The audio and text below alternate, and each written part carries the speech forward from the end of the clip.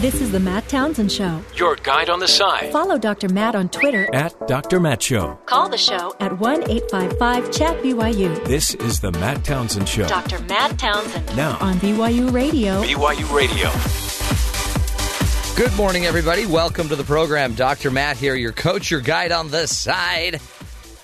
Welcome to the show. This is a program where we give you the latest, greatest research information, just whatever we can find to help everybody figure out how to have a better life. Whether it's, poverty, which we will be talking about in hour number 1 of the show today, or leadership, you name it. We talk health, we talk relationships, family, parenting. We give you some empty news, some news that doesn't even really matter to you. There's a new Spider-Man trailer. Like that, for example. Another Spider-Man trailer, which is exactly what this world needs. The third Spider-Man trailer. Really? The movie comes out soon. They're just kind of ramping up expectations. We've already had Spider-Man. Not the cool one. Oh, really? We've had the Spider-Man that the Sony company has tried to destroy over and over and over again. Yeah. And then the other Spider-Man that the Sony company continued to destroy over and over. Right. That's a lot of Spider-Mans. And now Marvel has taken their product. Okay. Their baby, Spider-Man, and they're presenting him in his truest form. Okay. And his suit is like made by Iron Man, so what are you going to do? Oh, really? Tony Stark made his suit, so he's got all these toys. It's kind of fun. Oh, interesting. Boy, to think I'm missing all of this. You are. I gotta get on it. I'm just having too much fun watching Trump at the Vatican. What's he doing? Just walking around the big halls. Is it awkward? It's kind of awkward. Is he looking at it like, I could do this in my penthouse? I did do this in my penthouse. Yeah, I have more gold in my penthouse. It's like, this is really low rent. What's he doing here? This is the Pope. What's he doing? It's really interesting. He's mismanaging his funds. Isn't it amazing? Donald Trump, whatever you think about the guy, he is the president of the United States and is now sitting with the Pope. Yeah. Whatever you think about the guy, he won the race. He's outrunning the investigations, and he's now meeting with the Pope. I mean, it's unbelievable. Donald Trump, you're fired. Same guy. Oh, there's people that wake up every day. Same guy. They look in the mirror and say this. Apparently, the Pope is asking Trump to be a peacemaker. Like, let's try that. Right. Let's try peace. We haven't tried that ever. Let's try it. So he's been very busy. From being slapped by Melania in the hand to the Arab meetings that were... The glowing orb thing. The glowing orb. Not sure what that was. To the Western Wall. Right. The first flight from Riyadh to Israel. Right. And now Rome. And as I read this morning, his schedule's been packed on purpose to keep him from, tweeting. Yeah. They keep handing him food. So his hands are always busy. So here, don't look at your phone. Here you go. Try this. Try a Big Mac. He hasn't watched the morning news. That's good. Which is kind of kept See, this him is a great out of model the for him. If we just kept him abroad and kept moving him around, he wouldn't get in trouble. Should he tweeting. Just be on constant trips? Yeah. His airplane never lands. But that's what you do with your kids, right? Like when in summer, you got to keep your kids busy, or someone's going to burn the house down. Right. Not a bad idea. See, that's why we do the show, to give the ideas that others don't know they need. We'll get to all that fun. We'll be talking about the poor, rethinking dependency, and the war on poverty. Some interesting solutions, including the number one solution to ending poverty. How about jobs? Huh. That's a novel idea. It's a weird start, but get the people employed. Get them doing what they can do. Now, I know, but they've got disabilities. Great. But disabled people work. Mm-hmm. And so get them jobs where disabled people can work. Get them jobs where mental health can be covered. Get them jobs where family matters can be dealt with, where they might have, childcare. Some of this feels like we're just trying to finish kind of the circle, like we're giving them support. We're giving them food and help that way, but we're not coming around and helping them get out of the need for all of those things. And the problem is we don't have jobs. So we keep trying to impact poverty by taking care of every other issue, every secondary, tertiary issue, except for the issue of a job. So our guest today is going to be talking about we need jobs. We'll get into that fun topic. Plus, of course, headlines with Terry South in a bit. Jeff's out today. Cole's filling in for Jeffrey on the board.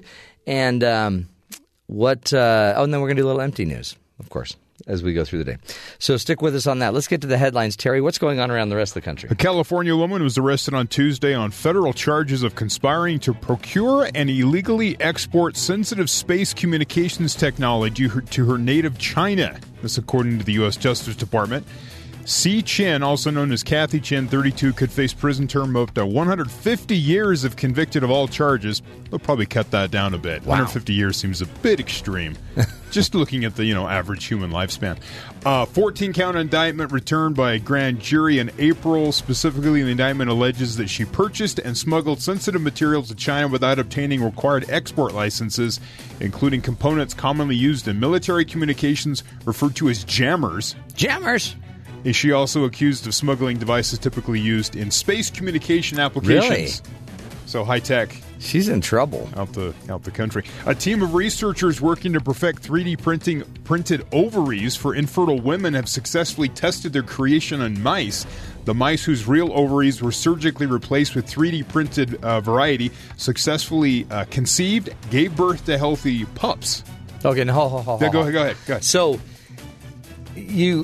somebody just says, hey, I'm going to print me up some ovaries. Yeah. Then they, I guess, just go to their Canon printer. Well, you have to have a medical situation printer. Here. Let's be in a hospital. And then they print up some ovaries, and now they're proving that you can actually do that with rats. With mice. Mice pups. So the lab-created ovaries even triggered lactation. That's amazing. Yeah, so 3D printed organs have been made before. However, these new ovaries created by a team from Northwestern University are the first to be made with a 3D printed gelatin scaffolding. Perfecting the scaffolding has proven difficult. The structure has to be durable enough to hold together through the implantation procedure and carry the eggs, but also porous enough to function. Yeah, so it's got to release the sturdy, egg, right? Yet porous. It's got to then be implanted. The end goal is to create a bioprosthetic ovary that can be used by women rendered infertile from diseases like cancer or their other medical treatments. Human trials are likely years away, but I mean imagine all of a sudden you could be curing infertility in some. Yeah, that's cool. My wife stopped it. She goes, "I don't want mouse ovaries." No, you'll have your ovaries. You're missing the point. But you'll get to design them. You'll have like designer ovaries. Yeah, maybe bejewel them up a little bit. Yeah, sweet. I thought the big news there was that baby mice are actually pups. Yeah, I the official. I call them pups. I'm not sure if that's what the article said. It kind of threw me for a loop. For nearly 10 years, O.J. Simpson has called Nevada's Lovelock Correctional Center home. The Reno Gazette-Journal reports. In July, however, Simpson may get a present just as his 70th birthday rolls around. Depending on the results of a parole hearing, the State Department of Corrections has announced that they will take place that month. The hearing date will be scheduled in mid-June. It will be streamed live, so if you want to watch it, it'll be on TV. I'm busy that Simpson has been serving a 9 to 33-year sentence at the prison since December 2008 after being convicted for kidnapping, armed robbery, among other charges after a 2007 sports memorabilia hotel room heist. He got into someone's hotel room, held him captive, accused him of stealing his memorabilia or something, and then he got arrested and thrown in jail. So in other words, he could be possibly released from jail. And there's a lot of movies he needs to watch. That's right. About himself. If Simpson is granted parole, he still will have to wait till October before he's a free man. Nevada's parole hearings usually come months before the release date. In the meantime, the spokeswoman says officials will have to prepare for protests if Simpson is granted parole because they expect a big public outcry. Wow. Because people feel like he got away with murder, literally. And now this is how he's serving his time is because of this whole other sports memorabilia. But now he's out. Not necessarily. He's in parole. He could have a parole hearing coming up here in the next few months. And then we could watch it live during the show. I'm good. Because court hearings are just riveting. But there was nothing more riveting than the Simpson trial. But this isn't the Simpson trial. This would be the Simpson retrial. This is a 70-year-old man walking in, and apparently he's a model prisoner. Really? Does what he's told. He's like in the he models the behaviors, the wardrobe. Here's my new jumpsuit. It's probably blue or maybe orange. Striped. And finally, an Oregon family got quite a scare on May 12th when their 3-year-old daughter got fussy around bedtime and had trouble standing. Lance and Amanda Lewis ended up taking Evelyn to the ER, panicked when by the next morning she could barely even crawl or use her arms. What? Lance Lewis tells CNN that he has a history of a rare type of brain cancer typically found in kids, and the symptoms were similar. So our minds started going to that. So the parents started thinking, is it a brain tumor or what's going on here? They were relieved but also alarmed to discover the true cause of Evelyn's temporary partial paralysis was a tick bite. This condition is called tick paralysis. It can be fatal. I'm glad we took her in when we did, and that it wasn't something worse. A doctor at the ER found a dog tick attached to Evelyn's head and removed it. Even though dog ticks don't cause Lyme disease, they can cause tick paralysis, which is a result of a toxin in the insect's saliva. Symptoms typically improve after the tick is removed. In Evelyn's case, she was fine by the next day.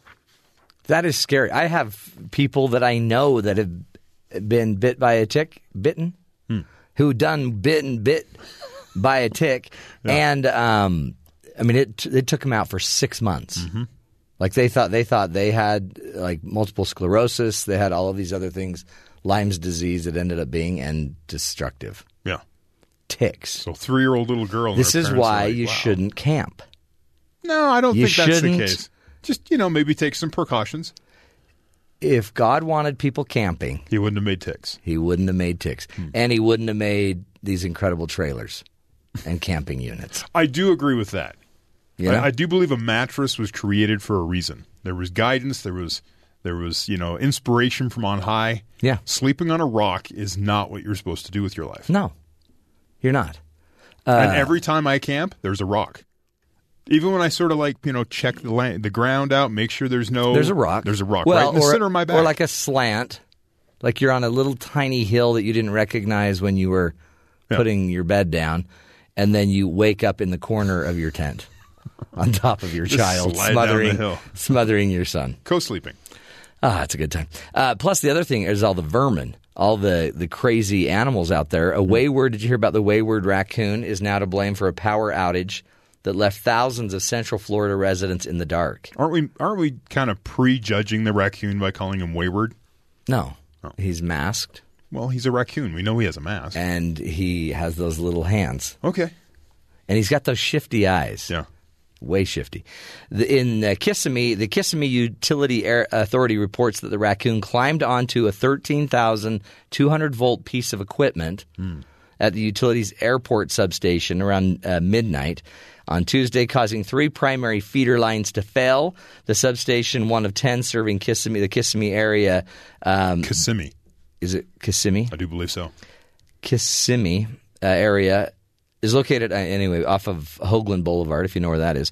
Here's the deal, though. 70,000 customers lost power. I saw something over the weekend that there was a large power outage. And you won't believe this. Sadly, the raccoon did not survive. No way. Yeah. Fricasseed? Yeah, fricasseed. Apparently 13,200 volts of electricity, too much for it. I worked at a radio station. We were on the air, just going live, no problem, and the transmitter went out. Now, you don't know in the studio. You don't know why it went out. But someone came into me and they go, "Do you guys realize you're not broadcasting?" And I look around at some of the monitoring equipment, and I'm like, "Oh, wait, I guess we're down." And I didn't tell the hosts. They kept talking for like an hour and a half.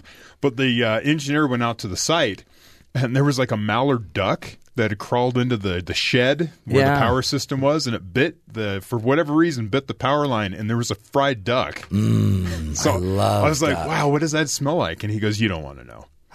It's one thing to actually prepare and cook a meal. It's another thing to have feathers and all the darn it extra parts of a duck. So the duck went in and this got himself into a situation and knocked the radio station off the air. Why did you let the host keep talking? What was if I told them otherwise, they'd get mad and just sit around and stew. So I just let them keep the show going.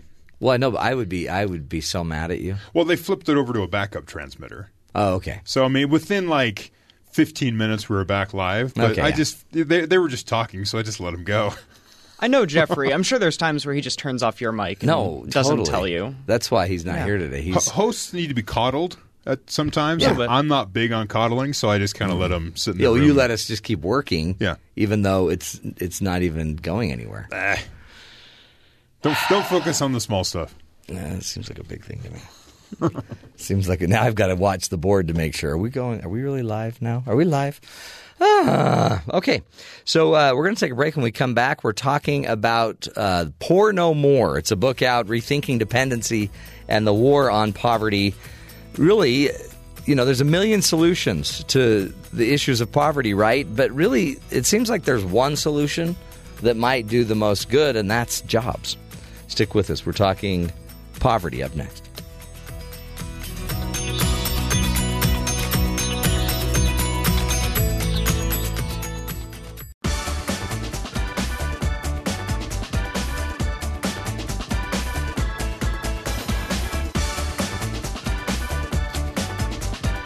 Welcome back, everybody. In the 1960s, America set out to end poverty. All the initiatives on the war against poverty have since failed, except one, the welfare reform in 1996. What made this reform different from all of the others? Here to speak with us today is Peter Cove. He's the author of Rethinking Dependency and the War on Poverty and the founder of American Works. The name of his book is Poor No More, Rethinking Dependency and the War on Poverty. And Peter, we're grateful to have you here. Thanks for your time. Thank you for having me. I really appreciate it. You bet. This is such an interesting topic to me because since the 60s, we've had a war against poverty, but it hasn't done much, it doesn't seem like. And as the more of your information and your book that I read, I realize we may be, barking up the wrong tree. Well, as I say, in the war on poverty, poverty won. Yeah. And I recognized this late in my career. I mean, I've been involved since 1965, working when the program that Lyndon Johnson proposed was established by Congress to basically alleviate all poverty in the United States, and we really believed that was going to happen. And I realized late in my career that not only had it not happened, but that we had not moved the needle at all. In 1965, the poverty rate was about 15.5%. When I started writing my book, Poor No More, it was about 15.1%. But we had spent over $22 trillion, not billion, $22 trillion. Wow. And I said to myself, wait, there's something really wrong with this picture. It was kind of a mea culpa moment for me because I had been involved. And I ran programs, I evaluated them, and I designed them, and some of them did work. But overall, the programs we established at the beginning of the war on poverty in '65 just didn't work, and spent more than $22 trillion. So that got me to write this book. Is it because it doesn't mean we didn't create a lot of great ideas, right? I mean, there was a lot of good we were trying to do, taking care of daycare, taking care of, different methods of mental health and other things, housing. But none of those really seem to answer what you call basically the number one issue, which is jobs. Exactly. Impoverished need work. Exactly, and that's what as you indicated at the beginning of this show, the welfare reform of '96, which we were very much a part of. My company, America Works, and my wife, Dr. Lee Bose, who's the CEO now of the company, we worked with the White House to say, listen, education and training doesn't work well as a first strike in trying to reduce the welfare rolls, because we've tried that, and it doesn't work. What works is moving people into jobs and then using the education and training to move them up. And I used to argue with Senator Monahan about this because he would just say, no, education and training, that's important. You got to give them these so they get great jobs. And we'd say, no, it doesn't work. And, we weren't coming as he was from an academic perspective. He had been a professor. He was a Ph.D. But I'm not sure how much he dealt with poor people. Right. We dealt every day with poor people. And what we knew is, number one, they wanted to work. Number two, they could work. And number 3 was the best way to move them from dependency to independence. And one day I walked into his office, and his chief of staff said, "Well, Cove, you were right." And I'm like, "What?" I didn't even know what he was talking about. He said, "Well, there's research that's come out, and it says work first works better than just putting people into a classroom." But we knew that from experience. And what happened with welfare reform in '96 was it changed from classroom education and training to work first. And you know what happened? Within 10 years, the welfare rolls were reduced by 60% in the United States. They had been going up every decade. And within 10 years, and it wasn't a coincidence, they went down by 60%. It's because we got people working. Amazing. So has it been like the political pull? Because there is a difference between how like progressives look at it, like you're talking about, versus the conservatives. It seems like the conservatives think everybody that's on the welfare rolls, none of them want to work. But the liberals might think they just can't work. There's all these difficult issues as to why they can't work. So is it just our politic has been off, and then we've been divisive in the politics, or what was it? Yeah, you put it very well. I often say that it's amazing that we got welfare reform just because of what you said. The Republicans didn't believe they wanted to work, and the Democrats didn't believe they could work. And so the fact we got work as the major part of welfare reform, to me, is still a miracle. Yeah. But it is political. Yes, it is. There's a desire on the part. Well, let me put it this way: there are people on the right and who are Republicans who really do believe that people want to work. I remember when Rudy Giuliani came to visit my company, America Works, in New York before he became mayor. About a year and a half, he went into a classroom with welfare recipients. And he came out and he said, "Well, Peter, they really do want to work, don't they?" It really surprised him. And if you ask Paul Ryan, he will tell you, "I believe they want to work." And if you ask Peter Cove, he'll say, America Works has placed over 1 million people in jobs around the United States, all over, all of them people who were very dependent on government beforehand. These people want to work. It's the government that gets in the way, and we can talk about that at some point. Yeah. But yes, there is a political disincentive, and I can give you an anecdote if you want to hear. Yeah, one. please. Yeah. About 20 years ago, a woman who ran the state committee that oversaw welfare in New York came to visit our company, and she looked at our company in Manhattan, which was well fit to work. And I said, "Well, what do you think of it?" She said, "I think it's the best well fit to work program I've ever seen."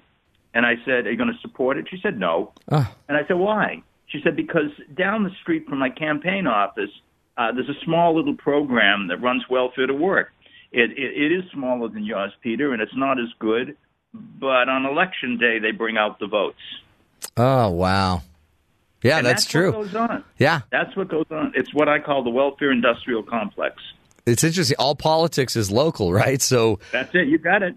You got it. It is local. And these politicians are giving out contracts to organizations, even if. And this woman was a liberal do-gooder, and she came in to really help poor people and others. And she saw the good. She was more than willing to sell them out in order to get reelected. I mean, I guess that's the other side of this, right? We're not necessarily making decisions for the long haul and for the entire diverse country. We're making the decisions really precinct by precinct, barrio by barrio, and it's not. I guess at some point it just doesn't produce better long-term answers. I mean, one of the things I love about a lot of the stuff I'm reading with your organization is, for example, Trump comes out and now he wants to impose work requirements on food stamp users, and it creates all this backlash. Except one of the things that's amazing to me is if we could get everybody that's on the welfare rolls working, then go back, retool them, reteach them, retrain them, get them everything they need to be where they want to be. Do you sense that that's a real answer? And do you sense that Trump, his idea of imposing work requirements on food stamp users, is that trying to get more to where you're going, or is that a whole other issue? First of all, it happens to be the law of the land. The 1996 welfare reform says that if someone is on food stamps and is able-bodied and there is a job, they should go to work. So wanting to do this is only imposing something that already was diluted. I mean, the Obama administration came into New York and told us that we could not place people who were on food stamps into jobs, even though we had been doing it for years and they wanted to go to work. And so, yeah, I mean, that part of it is very political. It's very do-good. There should be, I mean, somehow work became a four-letter word to the left. Right. And then where did that happen? I'm sorry? How did that happen? Because, you know, it's part of our country. This is how you make things happen. It's almost, is it just enabling behavior? What is it? Yeah, there's been a growing support from the left of dependency in this country, and I can tell you a lot about that when it comes to disability and SSDI. We're putting people onto disability rolls, using disability rolls as welfare, as unemployment compensation. Now, I'm not saying there aren't people who are disabled. Of course there are. But we estimate at our company, and we place people off the disability rolls into jobs. We estimate 30 to 40% of the people on disability either can work from home or go to work. And yet there's no interest on the part of anyone, there seems, to put any work requirements into people who are on disability. You could do it. You could do it humanely and fairly. Yeah, you don't have to be cold. No, not at all. You know, the problem with politics in terms of how it gets articulated, and Arthur Brooks at the American Enterprise Institute has written about this.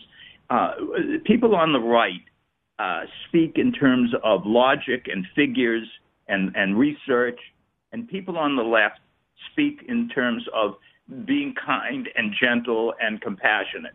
That always wins the argument, regardless of what the facts are on the other side. It's true.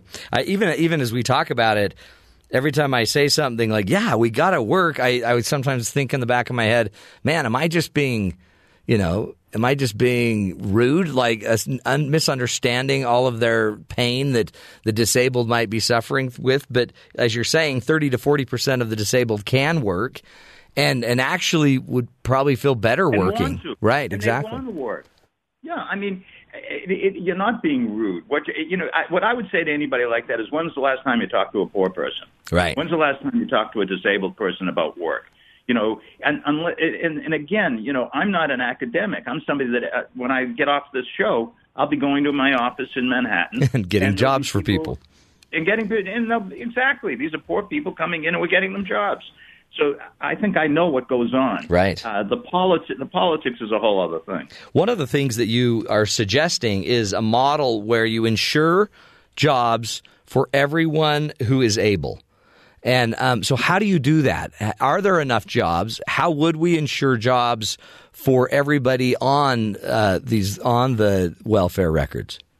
Well, yes, my able. proposal in my book is simply this. And I say simply, to execute it would not be so simple. But here's the proposal: that we get rid of all welfare programs except for people who mentally or physically really can't go to work. So there'd be a safety net for those people. Yeah. We get rid of all poverty programs because, as we said at the beginning of the show, we spent over $22 trillion and it hasn't worked. And we take all that money, and it's an awful lot of money, and we convert it into first creating jobs in the private sector.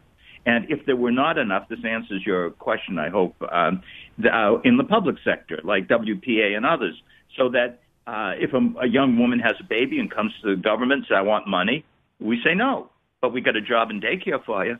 Isn't that what, I mean, that's what, is what that woman wants. That's what that woman wants, believe me.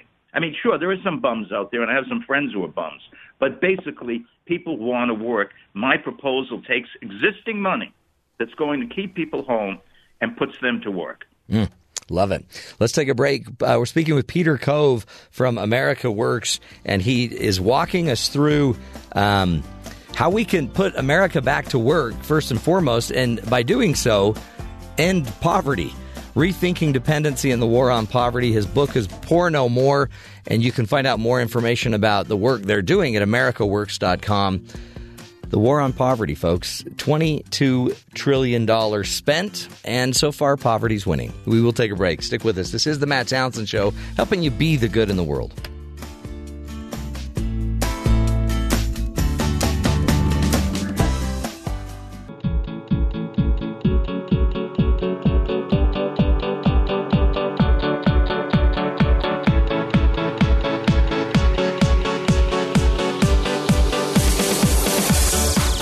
Welcome back, friends, to the Matt Townsend Show. On the phone with us is Peter Cove.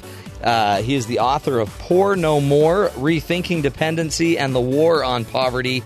And Peter, if you go to his website, you can really connect into what they're doing on the ground level, americaworks.com, and doing everything they can to get America back to work. So far, they have created more than 1 million jobs for welfare recipients through America Works and other private sector endeavors. And for 50 years, he has been on the forefront of mitigating poverty by promoting jobs as a solution to welfare dependency. Thank you again for being with us, Peter. My pleasure. Again, it's almost like if you're telling poor people to work, some would feel like, oh man, I'm just being so insensitive. I don't seem to understand their plight.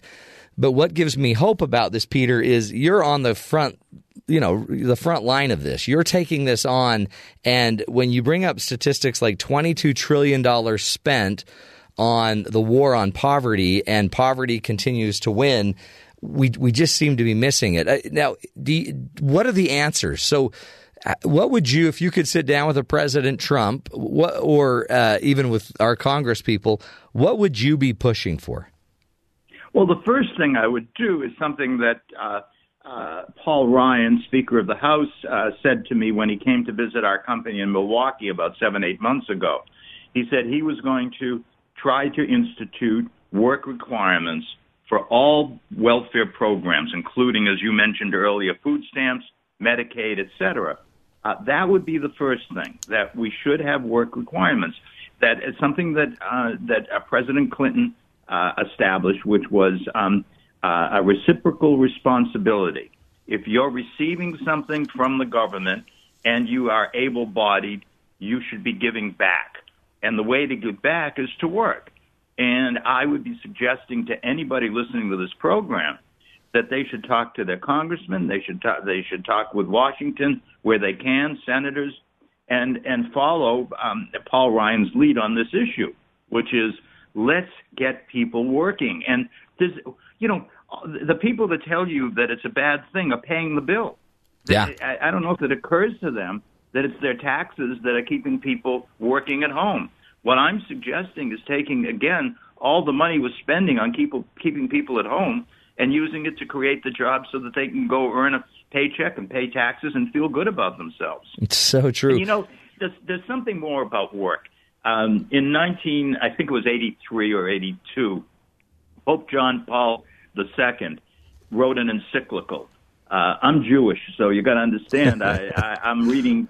That's great. You're reading out of your area. Out of my comfort zone. And he wrote an encyclical on work and the importance of work. And I'm going to paraphrase a little, but what he said was that depriving a person of work deprives them of part of their spirituality. And it's really true. Work gives you a sense of who you are, where you are in the cosmos, what is important.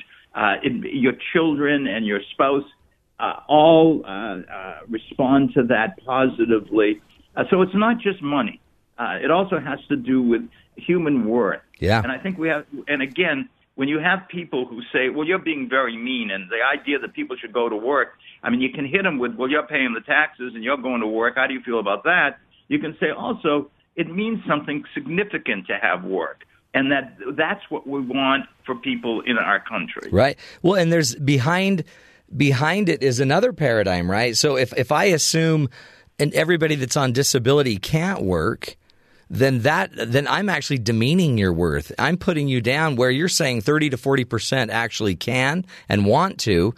and can work from home if they needed to or want to work. But I'm acting like, and I'm creating situations and conditions where you don't have to work. That's demeaning to you. Like you're not worth even working.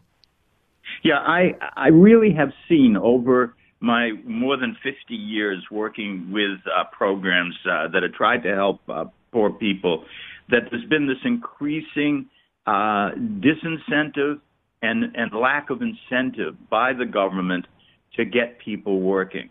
And, you know, there's a hue and cry that we have a very low work participation rate. It's gone down in this country. A lot of that has to do with our government's policies that allow people to become dependent and to stay dependent. And we have to look at that because, again, some people will say, well, they're all lazy. Well, it just isn't true. Right. What's true is they're making some rational decisions based upon government policy. Mm-hmm. If you change the policy and say, well, what Cove just said, let's make, and what Ryan said, let's have work requirements for all programs that are welfare programs. Then and the people being able-bodied, then you change the dynamic significantly. Does the government, I mean, like you were saying, if you took everybody off of welfare and eliminated a lot of benefits and instead put all that money into work projects, are you suggesting that maybe we need kind of a civilian conservation corps? Do we need a New Deal type of mentality? Do we need to create, more public works? Yes, I don't know what number that's going to be, but as I suggest, first we establish the jobs in the private sector, and America Works has done that through a number of programs. And second, if there aren't enough jobs, that we create the WPA public service type jobs, infrastructure jobs that will absorb the people who just can't at that moment get into the private sector. And yes, I think we should have that. I think it's important, but I want to see first the attempt be made to create those jobs in the private sector. But we just seem to have politicians that are stuck on stupid. I mean, they just don't want to change from where they are. Saul Bellow, the great novelist, once said, "A great deal of intelligence can be invested in ignorance when the need for illusion is deep." And that's what goes on. There's this deep need to believe something that really doesn't exist. People don't want to work, they can't work, all of that. And it has to do with politics. It has to do with ideology. We got to change that in this country. What about, because I know you work in a lot of the bigger cities and the bigger states, the more populated areas, but you're also in Wisconsin. What about like the Midwest in some of these smaller states where unemployment is also high and yet, they may not be having a big infrastructure deal or there may not be the jobs there? I guess that's one of the reasons why the private sector might be so important. Oh, yeah. I mean, job creation is an area that I don't know a lot about. What I can say is this. In areas where the jobs don't exist, that is where I would suggest putting in public works types jobs so that people can go to work. But yeah, I mean, if you've got a situation where unemployment is high and the jobs aren't there, then you need to find an alternative. And to me, the alternative is to set up the jobs for people to be able to go to work. And I hope we do that in this country because I don't think people, again, want to sit home and just collect a check. Well, and it seems like, too, we somehow need to get our politicians doing more than trying to be reelected. I mean, it's almost like there's got to be some accountability for a result. $22 trillion of limited results. It's not a good report card. No, one thing that America Works has done to help change that equation is that we have got government in certain municipalities, including New York, to only pay organizations that are trying to put people into jobs for their performance, not paying them for their program or their process, so that we only get paid at America Works if we place someone in a job and they stay in a job for a period, 3 months, 6 months, or whatever. Before we made government do that, They just paid for the programs. If they didn't work, the joke in my business was, if the program doesn't work, double the funding.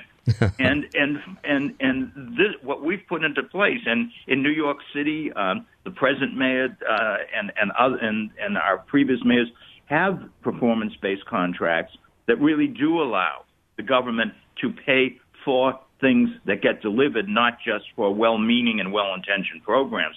And that does change the equation, because then politicians can't just support organizations that are getting them the votes. Yeah, that's good. And then I guess, too, for the people that really can't work, we still have safety nets. We still have other devices and means, but everyone else needs to get in the game. Yeah, and I call for that in my proposals, that I budget for that, so that there will be money for people who can't go to work because they physically or mentally can't go to work. But otherwise, I want to see people working. I do too. Good stuff. Well, we appreciate you, Peter. Keep up the great work there at americaworks.com. And everybody go check out the book, Poor No More, Rethinking Dependency and the War on Poverty. It's much more complicated, isn't it, than just, these people don't want to work or they can't work. They do. The majority will and would. They just need jobs, and we got to get them in the jobs as fast as we can. All the other solutions are wonderful if there's jobs. If there's no jobs, then we're just pretending, aren't we? Just digging holes for no reason. Stick with us. We'll take a break. When we come back, we'll do a little Coach's Corner with you. This is the Matt Townsend Show, helping you be the good in the world.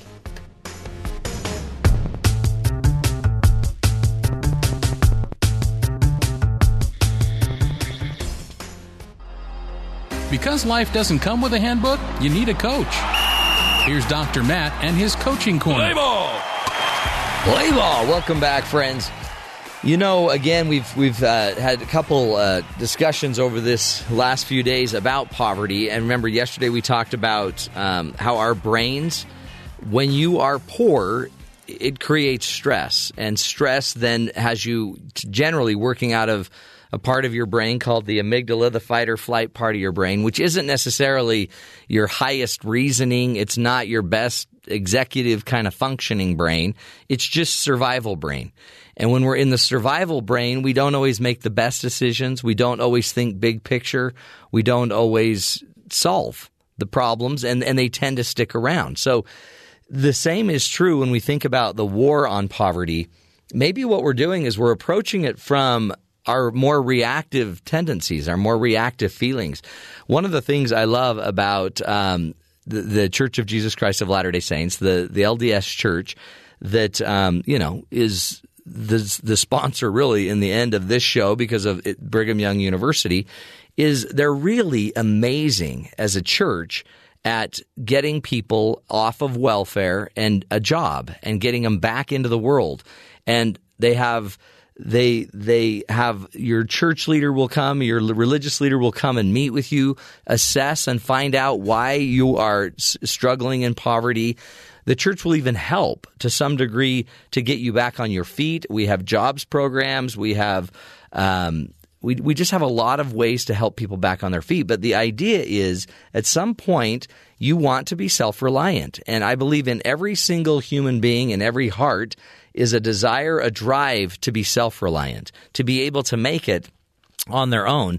But then if we're stuck in poverty and we're not making the best decisions and we're caught up in that reactive fight or flight brain, we start spinning, and we need something that can help maybe hold on to us and stop us from spinning, get us in a place where we can start succeeding. And once we start getting traction, then we can start making better decisions, making better turns. It's like when your wheels are stuck in the snow and you're spinning, until you get the traction, more acceleration doesn't get you out necessarily. It just gets you deeper in the hole. So we need to get the people that are struggling in poverty some traction, and we need to get them some guidance, a guide literally on their side that can get them into a job and start giving them. And we always think, let's train them first. Let's give them the skills. Okay. But again, skills without a job isn't going to help you. If I have all the skills in the world and I'm in North Dakota and there's not a job for me in North Dakota, then my skills won't help me. If I have daycare and I'm in Oklahoma, but I don't have a job, the daycare is not going to help me. Well, yeah, but that'll help you go get a job. Well, if there's jobs, we've got to work on some of the other solutions. And so think about you. How are you helping it? How are you handling it? Are you involved in helping the people around you to get a leg up and to get some strength? Are you talking to your politicians about it? Do you have some of the just typical mindsets or biases that we might have, that those that are on the welfare rolls, they're just lazy? If you believe that, you don't know enough people on welfare. Well, they're just all drug addicted. Not true. Not true.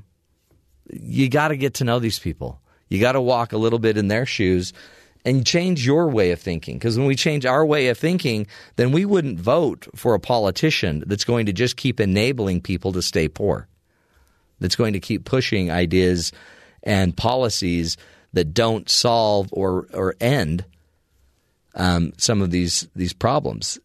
We've been at it for 60 years and $22 trillion, and it's still beating us down.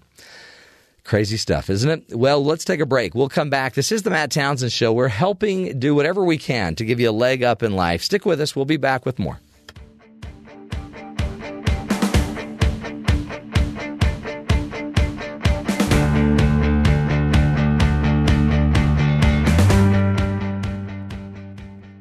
This is the Matt Townsend Show. Your guide on the side. Follow Dr. Matt on Twitter At Dr. Matt Show. Call the show at 1-855-CHAT-BYU. This is the Matt Townsend Show. Dr. Matt Townsend. Now On BYU Radio. BYU Radio. Welcome back, friends, to the Matt Townsend Show.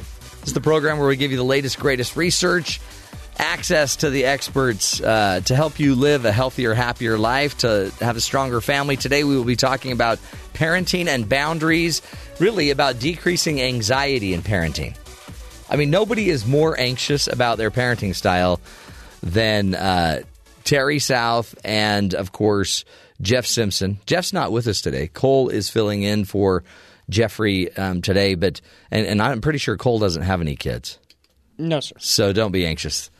You don't need to be I live a anxious. life of bliss. Yeah. No kids. Yeah, it'll happen. It'll happen someday. I don't feel like I have anxiety around parenting. No, yeah, you do. You do. How's that? Well, like your son's going to go get lunch today, and you're probably thinking, I hope he doesn't choke. No. I hope he doesn't. I hope he just chooses the right milk. He never eats food at home.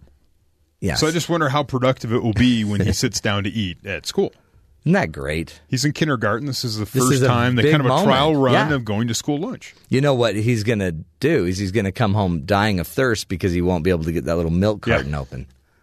We were trying to find milk cartons like that when we practice. Yeah, See if we it's can- hard. I couldn't do it all the way up to my senior year, and I just forget it. That's why you've got such bad bones now. Right. Low in calcium. I would also like to just kind of say that I think I have entered a new step, taken a big step in my What? personal development. What? I've started accepting people who are trying to friend me on Facebook. Yeah, I friended you. Yeah, and I accepted. Did you accept me? I did. Like that took, 2.5 years? Yeah. Good job. There's still people like my mother. She's not my friend. My brother, not friends with my brother. My brother and I don't want to be friends on Facebook. Why? Just don't really feel the need. If I need to, I just text my brother and we say, "Hey, what's up?" I know, but why not be friends too? It's not a huge priority. Well, I used to have about 30 people sitting in the queue waiting on me to accept them and confirm them as a friend, and I just wouldn't do it. The problem is then everybody thinks you have no friends or Yes, family. I started realizing that. Everyone's wondering, do you even have a mother? Why And do your you have, mother's a wonderful woman. Why do you have 20 people that are your friends on Facebook? You're like a grown adult. You should know, at least sideways some 20 people just around you somewhere. Just your parole officer, Right. just their whole office. So I've decided to do that, and if posts arrive that I find annoying, I will the little feature of unfollow, but stay friends. Wow, very useful. I don't even know how I found your name. Yeah, I made it as difficult as possible to find me. I mean, my picture's on it. You just popped up, and I think when I saw you, I'm like, oh, I know him. Yeah. It didn't dawn on me that was you. I thought it was some other Well, Terry I South. am smiling in the picture, which is odd. That's not. I don't normally see that. Yeah. Interesting. Well, good. Good to have you be my friend now. Yeah. So much to get to. We'll go there. Also, later in the show, Caitlin Thomas, I think it might be her last show ever with us. She keeps saying that. But we're going to talk about her favorite moments on the Matt Townsend Show. Mm-hmm. She asked me to try to remember mine. Yeah. There's so many shows. There's so many shows, and every day is my favorite. That's the way I like to think about it. Just because when the mic turns off, you just put it out of your mind. It's like it gone. Didn't happen. Like, did we just do that interview or didn't we? So we'll get to Caitlin. Also, we'll be doing some empty news. I'm gonna tell you about how a man just grabbed a Home Depot apron at Home Depot and then walked out with some air conditioners. I've watched so many TV shows and read so many books where people are like spies or in that sort of like we're trying to trick people sort of a job. And the number one thing is just act like you belong, and people don't pay attention to you. Nobody knows. Just walk in the door. Don't look around like you're confused. Just walk where you're. People be confident. Yeah. Everyone's like, "Oh, you must be new." Yeah, I'm the air conditioner guy. And then he just carried off. But don't walk into the manager who knows everyone that works there, and you're wearing an apron. So. We have a cleanup on aisle 4. I'm in the air conditioning section, so I can't help. Sorry about that. We'll get to all that fun. Plus, if you're looking for any free buildings, Italy's giving away 100 historic buildings. There's a catch, though. There's a big catch. Somebody's going to have to pay for them, and a huge lease. So we'll get to all that fun straight ahead. But first, to the headlines with Terry South. What's going on, Terry, around the rest of the country? A federal appeals court on Tuesday revived a Wikipedia lawsuit that challenges a U.S. National Security Agency program of mass online surveillance and claims the government unconstitutionally invades people's privacy rights. Oh, yeah. By a 3-0 vote, the Fourth Circuit Court of Appeals in Richmond, Virginia, said the Wikimedia Foundation, which hosts the Wikipedia Online Encyclopedia, can pursue a challenge to the government's upstream surveillance program. The decision could make it easier for people to learn whether authorities have spied on them through the upstream program, which involves bulk searches of international communications within the Internet's backbone of cables, switches, routers, and this whole facility just a couple miles here from the building. Apparently, though, President Obama got a little slap down because he did a lot of this. He did. Upstream's existence was revealed in a leak by former NSA contractor Edward Snowden in 2013. The Wikipedia publisher can also pursue its First Amendment claim that because it had self-censored some communications in response to the upstream surveillance, they can go ahead and follow through with this legal action. Wow. So, kind of fun. All right. Ohio police say a man who fell down a cliff and spent 4 days in a ravine was rescued after he crawled onto a nearby golf course despite having broken his legs, pelvis, and wrists, say the side of the AP. A worker at the golf course in Elyria, Ohio, was doing routine maintenance when he stumbled upon 30-year-old Gerald Muskowitz and called for help, says local police. The man was suffering from hypothermia when he was found. He told officer he didn't have any clothes on, which they found kind of odd. He said he stripped off his clothes after falling because they had gotten soaked in a river, and the weather was getting chilly. Temperatures dipped into the 50s over that weekend, so kind of plausible. But, I mean, I still think I'd rather be found dead, freezing with my clothes on. Yeah, so than dead, freezing officials with said my clothes on. He had been talking to his ex-wife while walking along a road above a cliff around 2 a.m. Friday morning, and that she had agreed to meet him near the golf course at the bottom of the cliff. He lost his footing while making his way towards the golf course. The cliff is anywhere from 30 to 100 feet high, depending on where he fell. Wow. They think, there might have been some alcohol involved. Yeah. But yeah, he crawls onto a golf course. There's always money in the banana stand, unless you're Amazon, of course, and then just give those suckers out for free, says the article here. The tech giant tells the Wall Street Journal it gave away about 8,000 bananas to employees and hungry passersby every weekday from 2 stands in its Seattle campus. The stands were the idea of CEO Jeff Bezos, who wanted to provide healthy snacks as a public service. Amazon decided on bananas because they don't need to be washed and come packaged in their own natural, compost-friendly wrappers. Since opening the first community banana stand in 2015, the stands are staffed by bananists and overseen by bananagers, so like banana managers, but bananagers. Bananists and bananagers. Yeah. Right. Amazon says it's given away 1.7 million bananas. But Amazon's disruption of the banana market has made it difficult to find the fruit at nearby stores and restaurants in the Seattle area. One cafe says it's selling far fewer bananas, suspecting customers are just going next door and getting a free one from Amazon. Yeah, that's... Because why not? Why wouldn't you? Well, come on, Amazon. I mean, people still need to sell bananas. All right. And finally, the machine operator in San Logardo, Brazil, probably just hammered that one, suffered a horrific accident to his left hand when it was trapped in a machine used to make plastic tableware. So it makes plastic utensils, plates, and stuff. Oh, his hand got caught. The skin of the hand was torn off. The bones and tendons were exposed, according to TV reports. Ouch. Some doctors who looked at this gentleman thought amputation was the only possibility.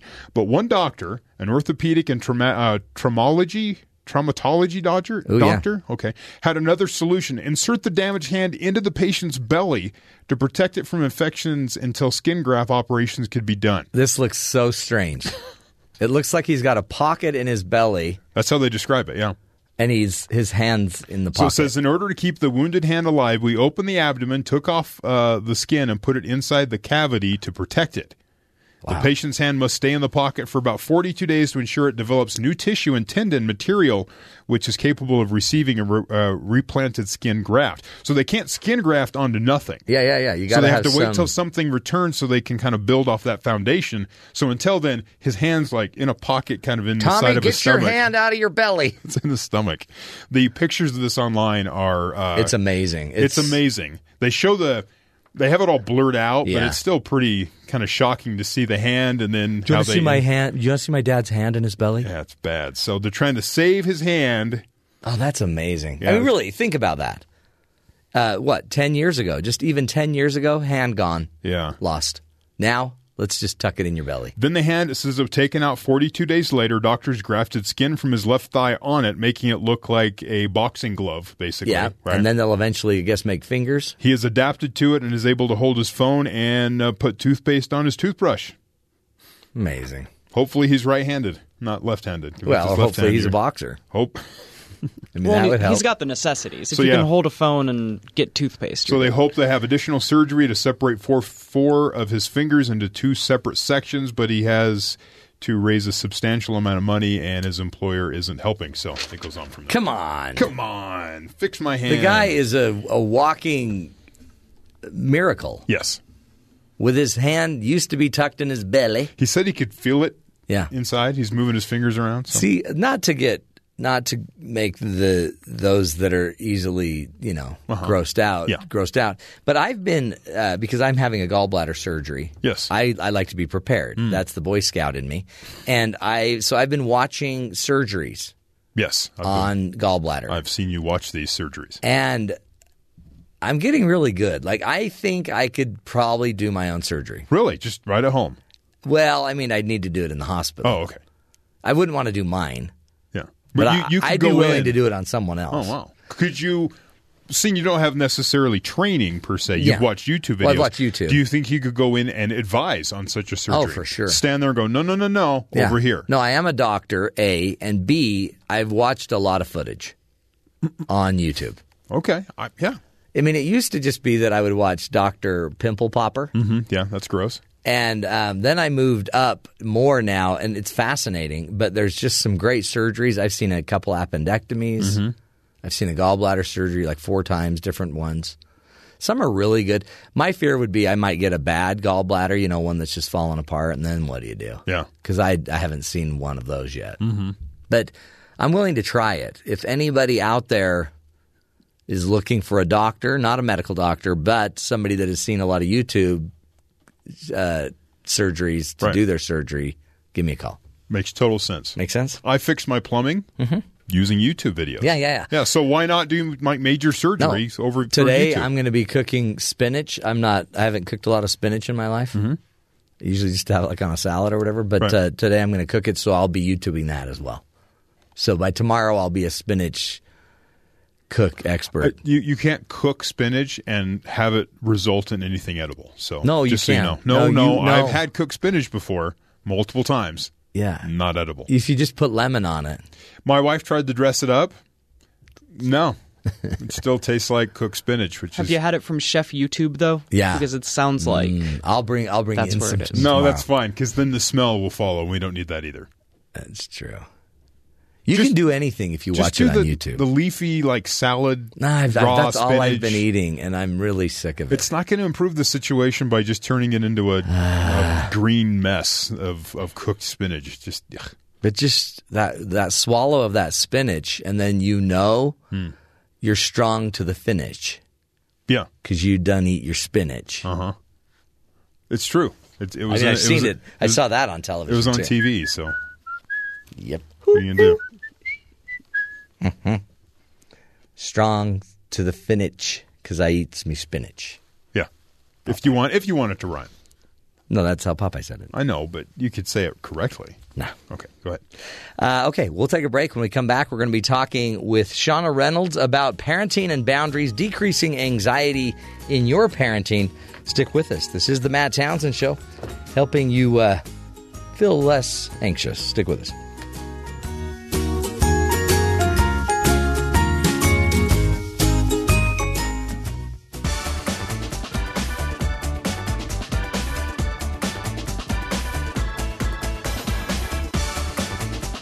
Welcome back, everybody, to the Matt Townsend Show. We live in a world that craves the immediate. We want it now and have very little patience with ourselves and others when things do not happen automatically. In fact, if a process takes time, it's often viewed as a waste of time. And many times this happens in our parenting as well.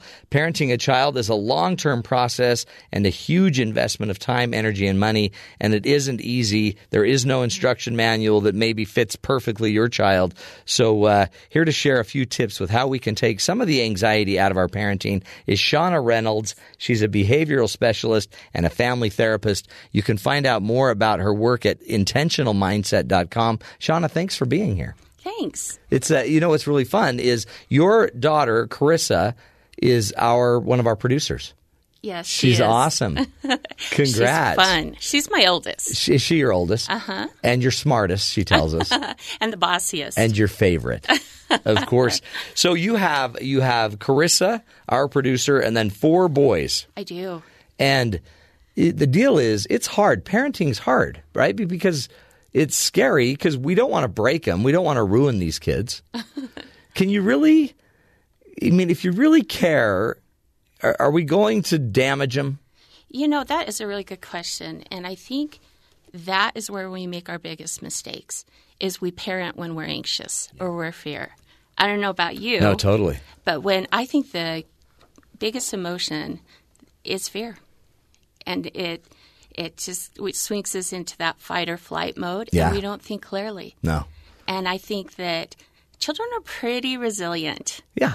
And I think that that's what we're going to kind of talk about today is ways that we can decrease that anxiety, because most of us have pretty good common sense if we can just chill enough to use that common sense. Tone down, relax. You're not going to break them. But we worry because now we have all this technology that is invading our families. We have, it seems like fewer, less time with them. We have fewer activities with them. And you only have them so long. And by the time they're 12, 13, 14, and they have friends, they no longer want you, right? They do and they don't. They're so fun. Families are needed all the time. Sometimes they act like they don't need you, but they always need you. Yeah. In fact, Krista just came home this weekend, and she came in my room, and we sat on our bed, and we just talked. She's married on her own and has been on her own for a while. But, sometimes you just need your parents. Yeah. Sometimes you just need mom, don't you? Absolutely. And so I guess that's one of the things that should allay some of the fears. You don't need so much anxiety because they need you. There's a good history here. Mm-hmm. There's a good we've done a lot, right? We've figured out a lot of things we can do. And so one of the things I want you to go through with this is you've put together 3 steps to minimize anxiety as a parent. Great. Okay, yes. So where do we begin? Those 3 steps, it was hard to kind of come up with some things that I wanted to talk with you about today because parenting covers so many areas. Oh, it's such a big issue, yeah. So I picked my 3 favorite ones. Good. And so ideas and concepts that I picked. The first one is setting goals and understanding them and evaluating them. Like goals with our kids, or do we set these goals just as parents and then we kind of hand them to the kids? I'm glad that you clarified that, because the point that I want to bring up today is setting your personal family goals. Yeah. Where do you want to go? What do you want when all is said and done? So if I was asking you this question, Matt, your kids are getting a little bit older. Mm-hmm. What do you want it to be like? Yeah. When all's said and done and you've raised them, what do you want your kids to be like? Because you have to have the vision, right? And right. I mean, I want my family, I want them all to be independent. I want them to not need me, but know to come to me, right, when they can and when they need to. But I want them confident. I want them to know who they are. I want them to be caring. I want them to be giving, and I want them to know their talents and be maximizing their talents. And when did you start clarifying those things? Well, the minute I found out we had a child coming on the way, I'm like, oh, geez, I don't know if I'm ready for this. Talk about anxiety, right? Right. Because you're thinking, I don't know that I can do this. I've never thought about how I was going to parent, and then all of a sudden the kid's coming. Right. So then you got to figure it out. But the goals, I guess that's a great place to begin, because some of our anxiety may simply be because we don't know what we want. And if you don't know what you want, you should be a little anxious. Well, see, and I think that is the foundational start, is knowing what you want, where you want to go, because that becomes your baseline. Yeah. So, but it's not everything. But it's something that it's your landmark. It's kind of your compass, where when you start going off course, you look at your goals again and say, oh, all right, that's where I want to go. That's what I want to do. But the goals need to be specific. Yeah. And the thing that most people forget about is the evaluation part. Yeah, how are you going to know if you're achieving it? Right. And I think, don't you think a lot of anxiety comes when we're not evaluating our goals? Yeah. Why do you think that is? Well, and I look at it too, because remember, so like 90% of our brain we're not even conscious of, right? And our thinking. So that brain's constantly working, and it knows if we're achieving our goals or not. Right. It knows if we're on target. Right. It knows if we even have a goal. It knows if we're losing a child, if they're distancing. So all that data is in us, and so that's why I like anxiety in a way, because it's telling us to pay attention. So we got to just figure out, why is it I'm stressed? And if I'm not measuring, then how on earth would I ever know if we're getting closer? Agreed. Further away. So I think we're pretty good at setting goals, but we're horrible at checking back on them. Yeah. That's where you think about it. Businesses, when I get called in, their main thing is setting goals. What is your end goal? What is your mission statement?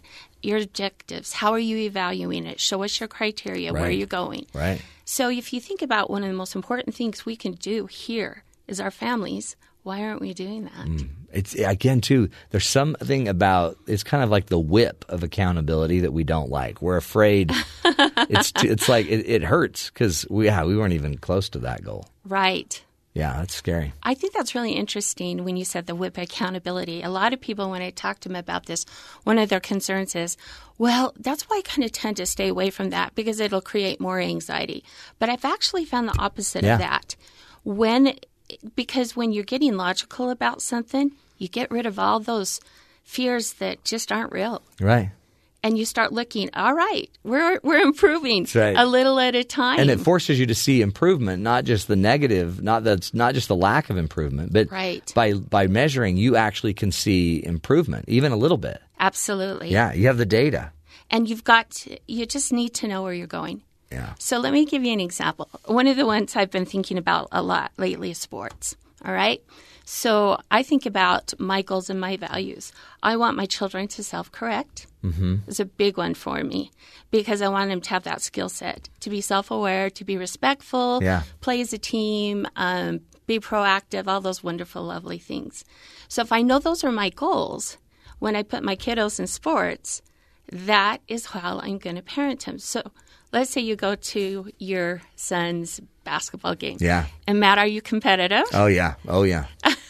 Yeah. What do you see happening all the time when parents go to sports events? They get involved. They take over. They scream. They do. shout. They're out of control. They're not self-correcting. Agreed. Yeah. And frankly, I've been there. Yeah. But if you keep in mind, what is your goal? What if I'm putting my son in sports, what do I want him to get out of it? These are the things. I want him to be respectful, work hard, be proactive, and whatever else we send. So it's kind of a gauge. It kind of throws us back. So when we start getting out of control, we want to yell at the ref, we want to yell at our kiddos. Is that really getting us towards where we want to go? No. So if your son, what's your oldest son's name? Jake. Jake comes in and he sits down and he says, "Man, I didn't get to play in my game today. I sat on the bench the whole time. My coach is just a jerk." Yeah. And you're parenting towards your goals. What would you say? Boy, I'd say, well, what was our goal? Just go back, go reaffirm what was our goal and then some evaluation against the goal.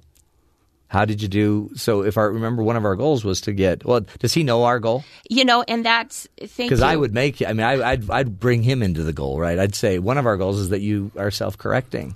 And that's one thing I really encourage. As kids get older, they become part of that goal setting. Yeah. And it becomes their goal setting too.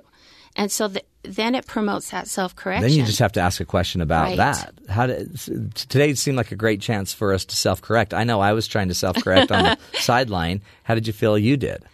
I loved how you said, I know I was trying to self-correct on the sideline. It's so hard to apologize. No, it totally is. But that modeling that you just did is huge. Yeah. And then you're shooting back to that goal and you're modeling that goal. Can you have too many goals? I mean, I see a lot of people that have a lot of things they're trying to do. And really, I mean, it might be better to focus on one for a quarter. That is a really, really good question, because I do think we have too many goals and too many expectations all at once. I'm the worst at it. But I think that's where prioritizing comes in. And that's one thing that's really cool about a family unit. And whoever you're parenting with, whether it's your spouse, your mom, somebody, you need that support system. And that's where you sit down, you prioritize and decide not even necessarily the one that needs to be hit first, but the one you're actually willing to work on. Yeah, that's true, huh? And the one that, especially the one with your older kids that we're talking about together that they want to work on. Uh-huh. And then I think how powerful it would be if we came back to a family meeting and just had everyone talk about their goal that they're working on and what did you learn, Jake, in our game today, and have them just reteach the family what they learned. I love it, because that's really where they start self-correcting. Yeah. And that's where they start processing. And I believe that to me is one of the most important things a child can walk away with is a self-correcting mindset. I love that. Yeah. I cannot tell you how many times starting out parenting, I was pretty cocky. I just graduated. Yeah. Had a degree. I'd been working at Missionary Training Center forever. So training, Yeah. organizational behavior, everything. And I thought, I am going to nail this. I'm Yeah. going to be so good at it. And because you've read it all. But if you really understand the learning curve, you start with intellectual information. You bring it in, right? Right. But it's like you read the driver's manual, and now you got to start Now driving you got to do that it. car. You got to practice it. And that is the most humbling experience in the world. Totally. No, it totally is. Shaunna, let's take a break, come back, and continue the journey. We're speaking with Shaunna Reynolds. She is a behaviorist and a coach and is walking us through how to eliminate some of the anxiety. First, we've been talking about goals, evaluating goals, having some accountability. We'll take a break, come back. We'll be talking boundaries up next. Stick with us. This is the Matt Townsend Show, helping you be the good in the world.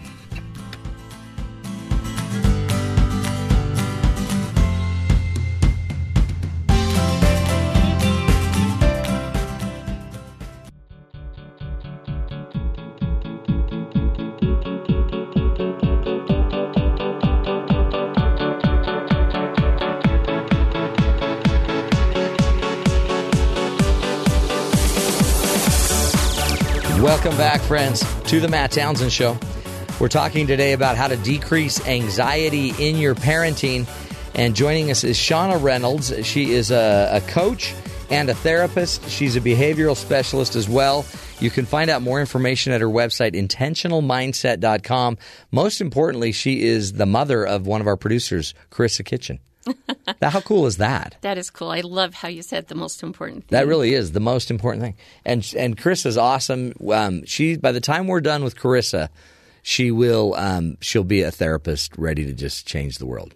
She already knows quite a bit. I know. She's At least so she tells into that. me she does. She really Okay. does. So you were talking about we need to set one of the ways to minimize anxiety is really be strong about your goals and your accountability.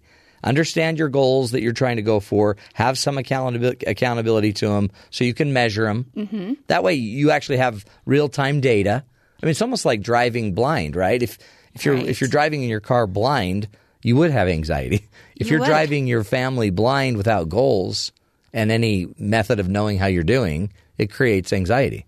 And it's constant. And I think, like I mentioned at the beginning, I think anxiety is one of the biggest emotions that shuts down parenting. Yeah, totally.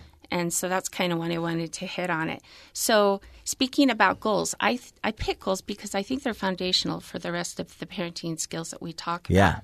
And the next one is setting boundaries. Yeah, now boundaries a lot. You hear that term a lot in therapy, and some people don't want boundaries, right? But everybody needs boundaries. You know, that's really a good point because boundaries are tricky little devils. Yeah. Because when you think about boundaries, a lot of times when I meet with parents and I work with parents, they don't even understand what is necessarily a boundary. So I think the first thing to do is define it. Yeah, exactly. So when you're a parent, a boundary is the limits you set. And if you already know what your goals are, it's easier. Right. So it's the limits that you set and maintain to parent your child to your values and your goal system, right? It's just it's the fence around the family, right? It's the boundaries are good but I look at it too as just rules. It's just what keeps us all in the ballpark. It does keep us in the ballpark. In fact, I use that as a really good example to explain a boundary. My kiddos played a lot of soccer. So you think of what a boundary does in a soccer game. Yeah. What does it do? Well, I mean, imagine, because you've seen it, when the boundaries aren't delineated well, the kids will just keep kicking the ball into the next field, and the game will keep going. Right. But at some point, it's got to end, and we got to keep it over here. And boundaries actually make the game more exciting because you got to keep it in play, and it makes it so there's rules, there's order. And those rules and order are really important in the development of a child. When I worked in the schools, I would say the hardest kiddos we had are the kiddos where the parents did not set boundaries well. And they were tough. Oh, yeah. And their parents were tough. That's it. Don't you think sometimes that boundaries are the hardest for parents because some of us don't do boundaries well. And if you don't do them well, then your kids don't have the security of knowing how the game's going to be played. Agreed. And that's why there's kind of two steps that I say to boundaries. The first one is you have to prioritize your boundaries. And I say 1, 2, or 3. Just keep it simple. Your one boundary, those are the things that are immovable. Those are your most important boundaries. You draw the line in the sand, and we don't go across the sand. An example of that is you put your phone on the nightstand at 10. If it's not there, you don't get it the next day. That's right. Or I don't know. What's one that you've done? We don't allow phones in the bedroom. Okay. I mean, yeah, and TVs in the bedroom. We don't have technology in the rooms. Those are always used in public places. Okay, so boundary. You know what your number one boundaries Kids are. home at 11 o'clock on weekends. Okay. 9 o'clock school nights. The second boundary is a little bit more flexible. Those are the ones that you give and take on. I kind of look at a good one to explain on that is curfew. Yeah. Yeah. I'm willing to work with my kiddos if they say, it's prom night. Yeah, and we're doing this. We need a little more time. But if they're saying it every time, I need a half an hour more, then I'll say no. Yep. Because it's a priority too. And kids, I guess the key to this is because sometimes parents want to be friends. Yes. But the boundary, kids need, just like anybody, in order to make a game fun, you need to know the rules. Agreed. And people want to know there are rules. We know that because kids are always claiming how unfair things are. And so if everything's unfair, then boundaries would make it easier. Agreed. Right? I love that word unfair because I always say to my kids, Yeah, life isn't fair. Life's not fair, is it, son? And fair is like a 6-year-old's issue, right? Because I thought it was a teenage one too. do your teens go there? I have a rule in my house that if we can't solve it by talking, then let's just flip a coin. I love it. And the minute I'm reaching for a coin, they don't want that because they're going to lose half the time. Yeah. That's so funny. And so then that goes to our third boundary, and those are the ones that you don't have to. It's great if it happens, but you don't have to be as consistent with those. Yeah. And when I worked in the schools, one of the biggest problems I found with teachers, they set way too many boundaries and they don't prioritize them. Right. So what are they doing all day? They're policing. Yeah. Can you imagine the energy it would take to police? What are the classrooms up to? About 32 now? Yeah. 32 kiddos all day long. What would happen? Oh, it's exhausting. Yeah. Well, and then you give – that's one reason. So your first year you do too many boundaries. And your fifth year you have no more boundaries. Like, whatever. I'm too tired because I know I'm going to chase everyone anyway. Right. So maybe a few boundaries but we're very rigid on, that are very strict. Well, and that's why I say you kind of prioritize them, 1, 2, and 3. Yeah. The first ones, move on. They're not going anywhere. Right. We don't call each other names. We don't hit each other. Right. We don't. So if you had 5 really important boundaries, could you be consistent with those? Yeah. If you had 50 really important boundaries, could you be consistent with those? Harder, no. It's too hard. Yeah. And you wear yourself out. You become irritable. And again, where are you parenting? You're parenting up here instead of in your common sense. And don't you notice that every boundary doesn't, like for example, we know we're not supposed to murder people. Okay, so that's a boundary that's been created. And law. That's a 1. That's a 1. And that's a law and a commandment. But most of us aren't on the verge of murdering somebody. So what I found with my kids, there are certain boundaries that they specifically need. Agreed. That's unique to their personality, their style, that might be more beneficial to them than some other boundary that they never even go near. And that is why we have parents. I have so many parents come to me and they say, tell me what to do. Or they say, well, that didn't work. Right. That's why I teach in principles, because every child is so different. And I keep telling my kids, I don't parent you the same. I parent every one of you different. And then that's when they say, it's not fair. It's not fair. Right. But it's like you said, the boundaries you set with each child is very different. Right. With one son, I don't need to set as many. With my other son, I need to set a little bit more. And this is what I keep telling him.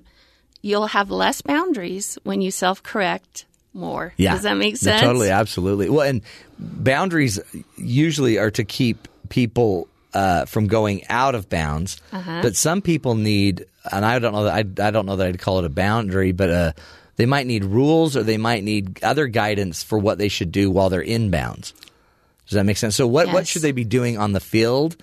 So you may have the kid that never would run out of bounds, but they also won't run on the field. So they need rules to be doing stuff on the field. Or the child that's living in your basement at 50. Exactly. That's exactly it. And I'll kind of go into that a little later when we talk about parenting being a process, but absolutely. You set boundaries to motivate and move them along.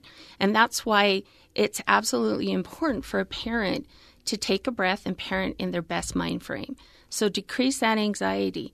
Know what your boundaries are. Prioritize them. Just take a breath. Yeah. And then you can use your common sense. That's great. So we set our goals and our values, and we have some method of following up on it. We set and hold boundaries, those 3 different types of boundaries. And then I guess the last point about mitigating the anxiety in parenting is understand this growth process. Parenting it's not a one-time event. It's a marathon. There has to be adjustment. It's growth. That is probably my biggest takeaway. Have you ever read the book by Carol Dweck, Mindset? Yeah. I love it. It was a life changer for me as a parent. It was one of those self-correcting moments where things fall into place. And she talks a lot about how parenting is just, everything is a process. Yeah. So one of my most favorite things to do, and I brought you this picture, is to go onto Pinterest. Now, you know what Pinterest is? Yeah.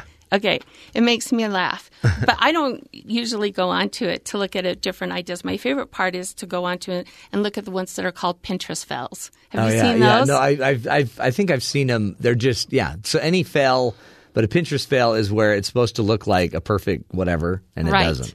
And I love it. And it is so funny and humorous. And I think the biggest reason why it's so fun and humorous for people is that you realize, oh, I've been there, I've done that. And so this is my favorite one. So it's a picture of a porcupine cake.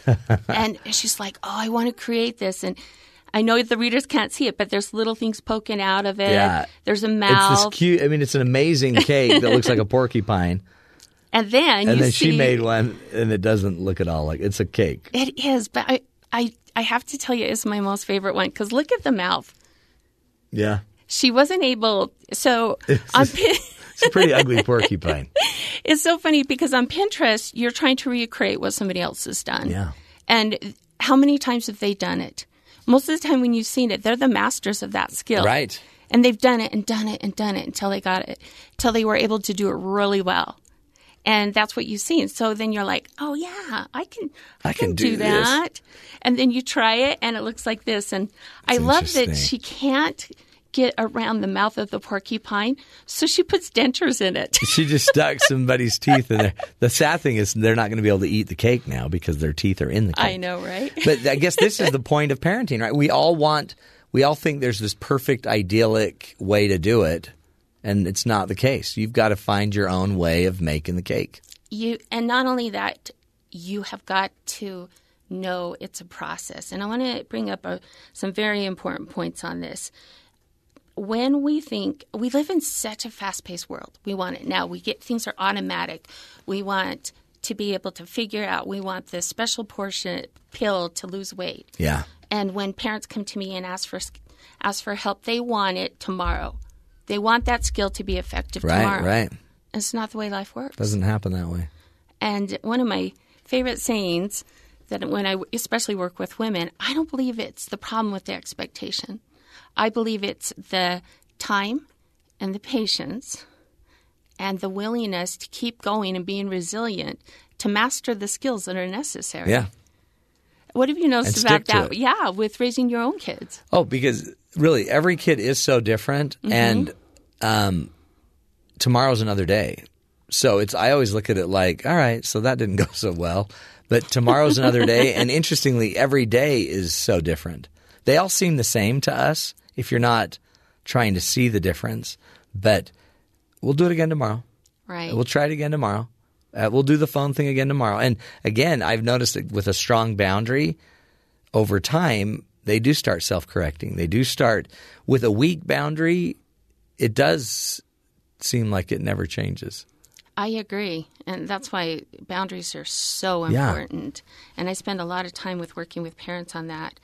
But I think when we don't look at parenting as a process, we get into this perfectionistic mode. I need to be perfect. I need to look perfect. I need to make sure my kids look perfect. And that is when I believe that's one of the biggest detriments we do to ourselves and to our children. Because what happens when we're not perfect? What do? Oh, then we give up or we push harder. Right. We give up. And that is one of the biggest patterns I see with parents. It's a shutdown mode. Yeah, you can't give up. No. This is forever. Right, but they do. They shut down. Totally. And then they pull away, and they pull away emotionally from their kids. Yeah. Or they pretend everything's perfect and it's hidden, and they just won't deal with problems. But you know what? That's how we learn. Right. We learn. We make as many mistakes as we make good choices. And that self-evaluation and being able to look at it and say, and be self-aware. Yeah.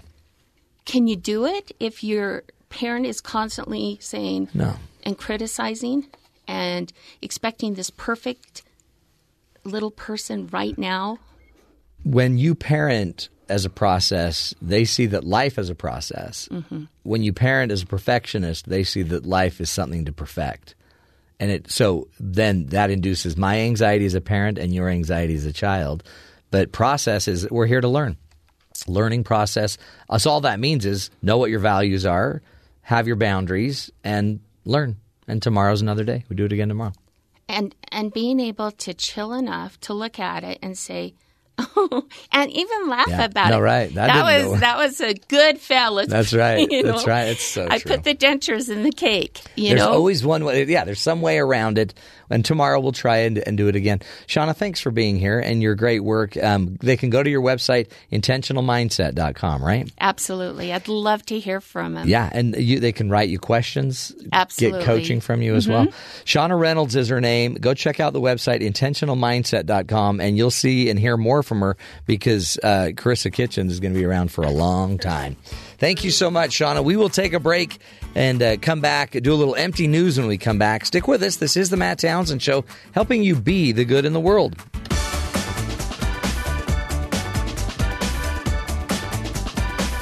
Welcome back, friends. You know, Caitlin Thomas, one of our great producers, has been with us here since March of 2015. She recently has graduated and is now looking for a full-time job. So today is our final segment with her, and so we're going to talk about our favorite memories from the show, which is crazy because it doesn't seem like it's been that long. Am I that old? I guess you're that old. I must be that old. Caitlin, welcome. Thanks for being on the show, and thanks for all you've done over the many years. I mean, it's been fun. I saw you grow up from a young queen to a royal queen of the city of Lehigh. To a college grad. To now a college grad. Yeah. So I was just thinking yesterday about some of my favorite Matt moments. Oh, boy. Since this is my last segment, I just wanted to talk about a few. Let's hear. I mean, like the fact that I came in here over 2 years ago, interviewing for a social media job. Yeah. And they apparently didn't want me for that. Well, yeah, one. you weren't very good at that. So they felt bad know. for me, and so they were just like, "Oh, go talk to Matt. Yeah. He might like you." I remember that. I remember when I first met you. Yeah, I got ushered into your office, and the rest is history. That was it. And you brought me all that really good food, and we're like, "Let's hire you." Right. That's totally what I do to every interview. It's That's so how good. you nail That's the job. you need to do that with these new jobs too. Yeah. Oh, just start feeding them? Take them some food. Is that food. the trick? Uh-huh. Okay. It works every time. That makes sense. Or my very first on-air segment with Matt, I did it together with Leanna. Oh, yeah, that was And we were embarrassing. talking about radio accent, no, just kidding. This one was Matt's versus millennials and getting advice from adults. Uh-huh. And we actually have a clip of that Oh, boy. one, if you want to listen to this beautiful thing that Matt told us. What do I tell my friend who has horribly bad body odor every day and complains to me all the time that nobody asks her out on dates? And it's not that she's not cute. Yes. She just smells bad. How do I tell her that? That's a great question. What you say is, this is one thing you can do. You just go, ooh, what is that smell? That's how you do it. You just ask that. And then it's like, whoa, that somebody has B.O. And then smell yourself. No, It's not me. And then just walk away. That's what you do. That's it's subtle. such great it's advice kind of from Matt passive aggressive, but himself. it's subtle. Oh, my goodness. That was one of my favorite ones. That was a fun one. That was a one. good memory. Yeah. Or how about the very first time I forgot to get a setup sheet ready Oh, yeah. for an interview, and I got a text at 6 a.m. from Terry that was like, where's your setup sheet? And Yeah, I was that like, was rude. I don't know. And I jumped out of bed, and I just was like in a flash trying to... Yeah. I made a setup sheet at my house, and I was like, wow, I'm going to get fired. But then I didn't. Oh, yeah. That was when we gave you your first demerit. Demerit. Yeah. So I got my first demerit. And look at where it's got you since. Or what about the time where, again, with Leanna, we did a segment, and this is the one where we talk about radio voices, Yeah. and she legit called you a pedophile Yeah, she did. on air, and so we had to cut it out. So I think we have, like, the little clip. Do we want to listen to that? She doesn't say it. It's going to Okay. have the cut. Okay. Are people like female voices that are lower frequency and that are breathier and that they make the ooh sound like a goose? So now, Matt, we're going to have you try and see if you might be better if you use a breathier. My name is Matt. So there's Matt Yeah, trying to have a breathy voice. That's my breathier voice. Okay, can you do Matt, good person. Okay, can you do a female voice though? Try and be a girl. See, the problem is going high with me. I've lost my high register ever since the accident. But I'll try. Hi. I can't see because there's this middle area I can't reach. Good morning, everybody. welcome to the Matt Townsend Show. And then that's where she... I sound And that's like right. So then she we make offended this us. cut. We've got to go. Yeah. We got a hard break. But Caitlin, thanks. We love you. We love having you on the show. We're going to miss you. I'm going to miss it, but thanks for letting me come chit-chat with you guys. Caitlin Thomas. We'll take a break, folks. This is the Matt Townsend Show. This is the Matt Townsend Show. Your guide on the side. Follow Dr. Matt on Twitter At Dr. Matt Show. Call the show at 1-855-CHAT-BYU. This is the Matt Townsend Show. Dr. Matt Townsend Now on BYU Radio. BYU Radio. Welcome back, friends. Hour number 3 of the program. If you missed the other 2 hours of the show, you can go to iTunes, you can go to TuneIn, Stitcher, go to BYURadio.org, go look it up at matttownsend.com, find us on Twitter at Dr. Matt Show, look up our Facebook page. We're everywhere. And then you can get all of our segments and send them on to the people in your life that need them. Because I know you don't need the help. You are perfect. But, boy, your family and friends, some of them are really messed up, aren't they? So on the show, we're going to be talking today about how come some people are really nice and some are just jerks. What is it about human behavior that makes you be nice to a complete stranger but mean to the people you love the most? Something's weird there. And so we'll be replaying an interview with Adam Baer, and a great interview that you're not going to want to miss. Plus, we'll be visiting with our good buddies at BYU Sports Nation as we get closer to the top of the hour. They're going to be getting ready for their show. They'll let us know what's coming up on that show. Plus, we'll also do a hero of the day, and we got to get into our empty news. I teased it last hour, and I never got around to it. But you wear a Home Depot apron, you think you can take anything out of the store. Just walk away with it. You know? You can't wear a Lowe's apron into a Home Depot and take anything out, but you can wear a Home Depot apron into a Home Depot and carry away air conditioners, apparently. So we'll get to that. Plus, Italy's giving away some buildings. If you're looking for a new building, you can go to Italy and pick one up. And a woman robbed a local restaurant with a hammer, but she didn't leave her best friend, the dog. She didn't leave the dog at home. She brought the dog with her. Well, she's a responsible pet owner. Yeah. That's it. If you're going to rob a store with a hammer, you may as well bring your pooch. That helps get through it. So we'll get to all of that fun stuff. But first, to the headlines with Terry South. Terry, what's going on? The U.S. Department of Justice sued Fiat Chrysler on Tuesday for violating the Clean Air Act by using software in diesel vehicles that cheated emission tests. These defeat devices were installed in more than 100,000 Ram trucks and Jeep Grand Cherokee vehicles from 2014 through 2016. This results in cars that meet emission standards in the laboratory and during standard EPA testing. But when you're running just normal use, Dodge pulled a little Volkswagen on us. Exactly. So they're getting... they're going to have to answer for that. Just to remind you, Volkswagen agreed to pay $17 billion in a civil settlement to the U.S. last year. Wow! And another $2.8 billion in a criminal fine. So we'll see where Fiat Chrysler ends up when the fines come down. Busted. A new study published in the Journal of Pediatrics found that ensuring children under 15 are properly restrained or wearing seatbelts at all could save about 232 lives a year. Researchers found 20% of children who died in fatal car crashes between 2010 and 2014 weren't buckled in or were improperly restrained, this according to a report from NPR.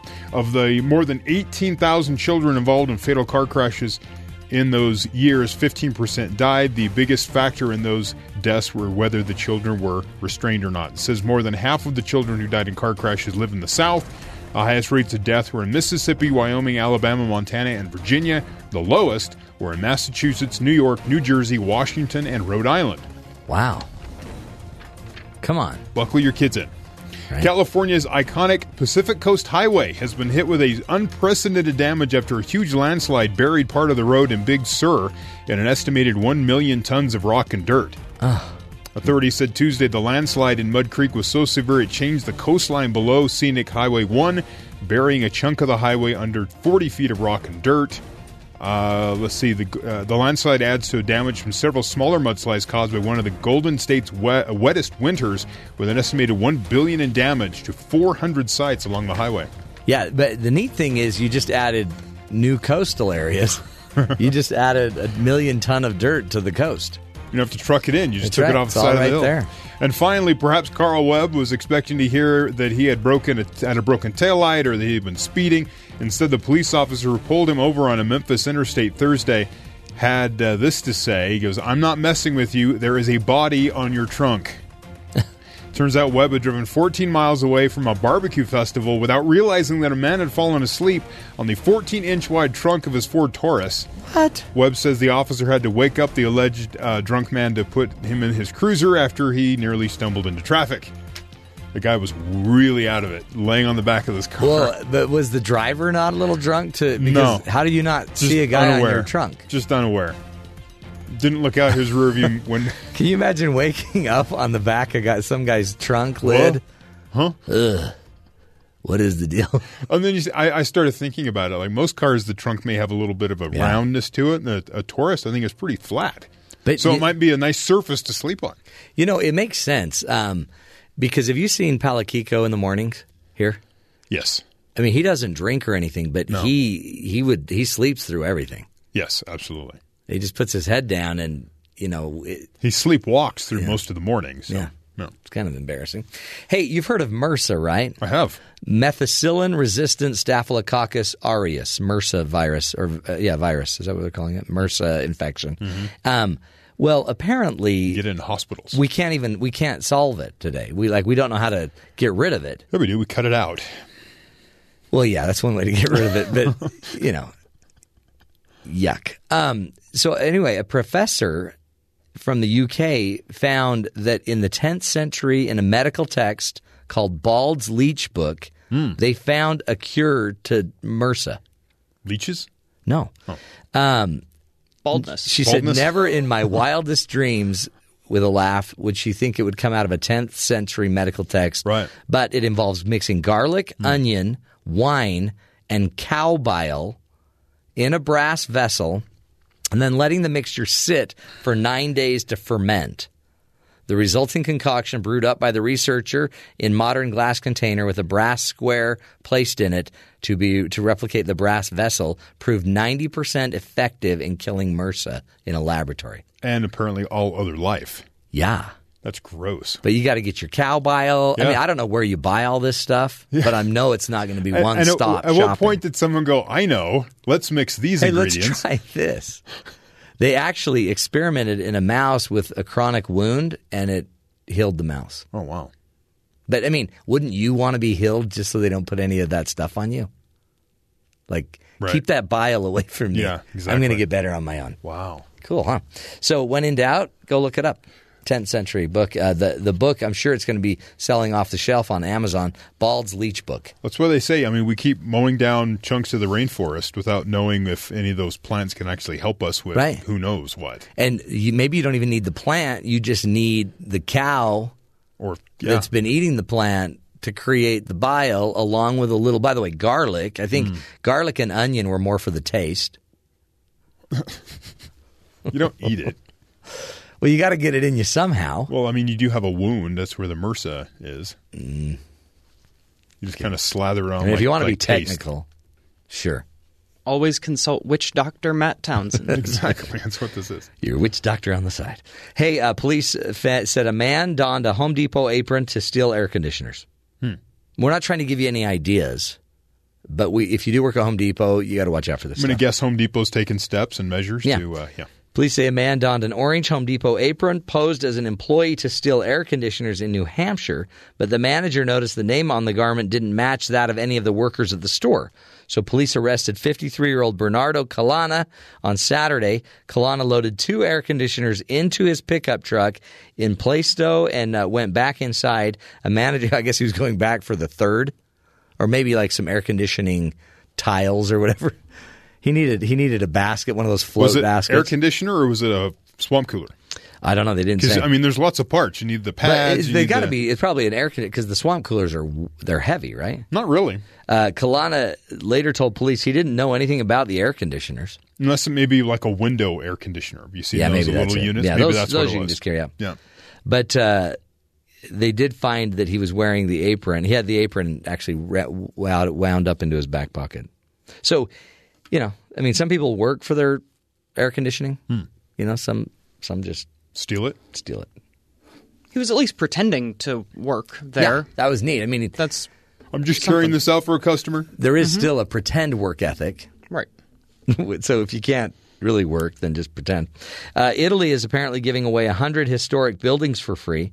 I know Cole's been looking for a building. Nice castle or monastery. Yeah. Looking for anything for free. Italy is giving away the 100 historic buildings, including castles, houses, and towers. I think I'd go for a tower. Nice tower. Yeah. I mean, I think you don't see a lot of towers anymore.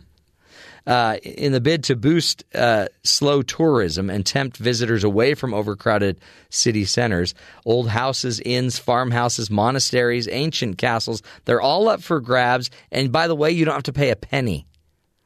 In total, 103 sites are available, dotted across the country from north to south of Italy.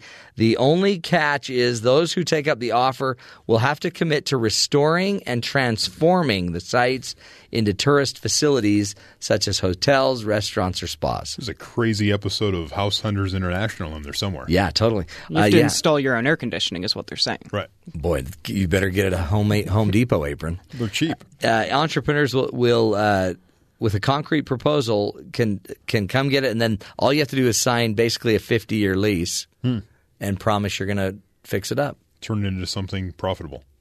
Or at least or touristy. Right. I mean, that's great because then you could bring your own flair to Italy. So you could set up like a storming the castle kind of thing with the tower where you just give everyone pitchforks and swords and stuff and they have just kind of at reenact night, something. About 4 a.m. Yeah. A bunch of townsfolk come try to storm the castle. Yeah, that'd be kind of and fun. Burn you at the stake. Wow, that's a great activity. Yeah. How was Italy? It was horrible. It was so bad. Would you go to Italy and then do an Italian restaurant? I mean, they just call it food. No, you got to try real Italian. Yeah. Well, just if I came to America, I'd eat a hamburger. Yeah. But I wouldn't expect great Italian. Would you go to Italy and serve American food? Would you open that restaurant? No. Would that be your pitch to the government to get your tower? Make it an Olive Garden, like a White Castle. Yeah, I would open up. What I would do, I'd go to Italy. I'd get a monastery in Italy, and then I'd open up an Olive Garden in it. There you go. That's what I'm saying. Is that with all the salad and breadsticks you can eat? Right, which is purely Italian. That's so Italian. Americans, what are we doing? We are ruining the world. Yeah.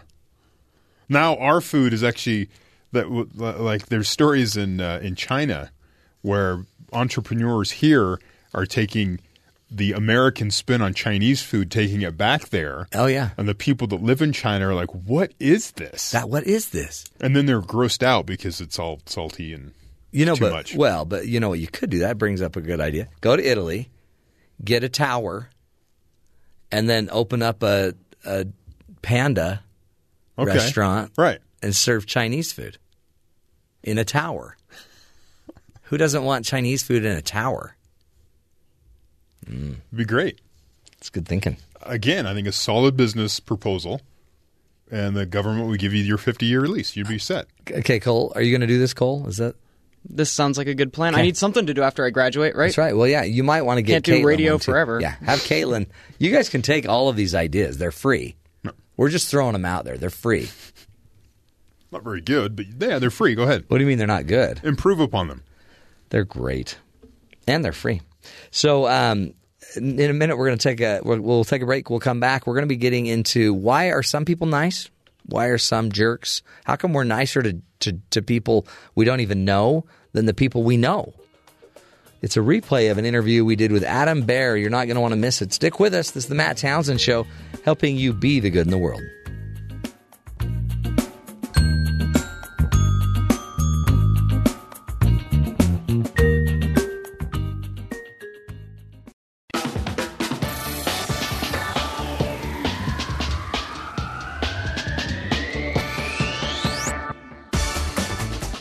Welcome back, friends, to the Matt Townsend Show.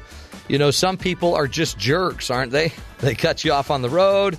They give you the wrong change. They spit in your food. it's easy to be a jerk because you might not ever see that person again. So why are other people so nice? If some are jerks, why are others nice? And why do some people treat even complete strangers kindly, even when they are not expecting anything in return? Adam Baer joins us. He's a Ph.D. student in Yale's psychology department, and he is talking today about a recent study that he's conducted that uses a mathematical model to provide an answer to that question about why some are so nice to strangers and why some aren't. Adam Baer, welcome to the Matt Townsend Show. Thanks for having me. Great to have you. So you're a Ph.D. candidate, huh, Adam? Yeah, a PhD student, actually. Okay, student, getting close. Yeah. Talk about this research. In fact, it's an interesting topic, right? Because we've all experienced a jerk. Yeah, absolutely. So this research we've been working on is sort of inspired by a lot of sort of empirical stuff we've been doing. This paper itself didn't actually conduct any studies, but it used math, it used game theory to try to explore why some people will be selfish and some people will be cooperative. In particular, so it's trying to sort of marry two different topics from psychology. The first is what I was just talking about, sort of cooperation. So why is it that some people are nice to others? That is, why are they sometimes willing to pay a cost to help others? So, we recycle our goods, we give to charity, we do favors for our friends, like helping them move or driving to the airport. And this is sort of a deep scientific mystery to some extent, because from this perspective of sort of evolution or just sort of social interaction in general, people could get away with being selfish in a lot of these situations and sort of do better for themselves. The other topic that we wanted to sort of connect to this domain of cooperation is the distinction between what psychologists call intuition and deliberation. So this sort of has a very intuitive, notion. Just sometimes we think fast, sometimes we think slow. So we might think fast, when we're just deciding what clothes to wear in the morning, but other times we make more slow, deliberative decisions like what college to go to or who to marry. And this applies also to the domain of cooperation. So we wanted to explore this question that actually sort of goes back to the time of Aristotle and Plato about what sort of motivates these virtuous acts, what motivates us to do nice things, even sometimes when no one is sort of watching us or there are no future consequences for being a jerk, for being mean. Yeah, I love that. So is it a virtuous thing? Or is it just kind of, I guess you were calling it instinctive, just something you do naturally, or is it something you've actually had to process through, and I'm going to be nice because it'll have these ramifications? Exactly. So Plato famously thought, true virtue came from sort of calculated deliberation. You needed kind of, careful thought in order to be virtuous. And you sort of needed to rein in the emotions and instincts, whereas Aristotle kind of thought the opposite, that really true virtue came from instinct and emotion. And what our model tried to provide insight into is which of these two views might be right when you think sort of from the perspective of game theory, and also try to combine this with what we know empirically about sort of what happens when people stop and think as opposed to make decisions quickly about whether to help someone anonymously. And in short, yeah. No, I was just going to say, just for the listener, talk about game theory, because some people may not know how that works. But it's because I guess that's how you led it to a mathematical equation, was through games theory. Right. So game theory is a little, it sounds very complicated, but in essence, it's just a way of sort of capturing social interactions that people have, and sort of how well they do by acting in certain different ways when their partner is also acting in certain different ways. So, for example, in this situation, you could imagine there are two sort of decisions that these virtual agents in our model can make. They can be nice and cooperate, or they can be selfish and defect. So what cooperating means is I'm going to sort of take an initial personal cost to deliver some benefit to the other person, whereas defecting means I'm not going to incur that cost and sort of keep all that to myself. But then there's this interaction with this other person who's also deciding whether to cooperate or defect in some circumstances, right? So if I'm in a sort of interaction where there might be future consequences, so suppose my friend asks me to move, and I have this dilemma about whether to sort of pay the initial cost of helping him move, or decide to be selfish and tell him I can't move. So that will impact sort of my payoff, we call it, in game theory, sort of in the moment, but also it could influence my sort of payoff down the road. So if I ask my friend to help me move in the future, my decision in the past might influence what he's going to do in the future. Right.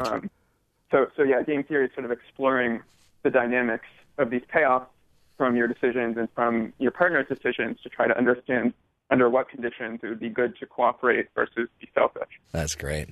Now, and that's a great explanation because it's complicated. And it's what did you find out? Who won, Aristotle or Plato? So, yeah, the short answer is that Aristotle won, essentially. So the idea in our model is that we suppose, again, bringing in this idea of intuition versus deliberation, intuition acts as a sort of inflexible heuristic. So people who use intuition can't really stop and think so much about whether they're in an interaction where there might be repeated consequences or not. They have to either sort of be intuitively jerks or intuitively nice people. Whereas sometimes people can pay a cost to sort of stop and think. It takes time and effort, but it might be worth the cost to pay to stop and think and realize what sort of situation you're in and whether it might be worth it for you to cooperate or defect in a given interaction. So really, jerkiness is an intuitive.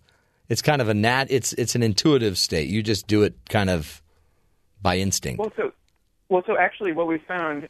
So we found essentially what we varied in our model is sort of how likely it is that you're going to have one of these sort of future interactions. So how much of our interactions are like sort of friendship type interactions where there are future consequences or reputation concerns or whatever versus anonymous sort of one-shot interactions.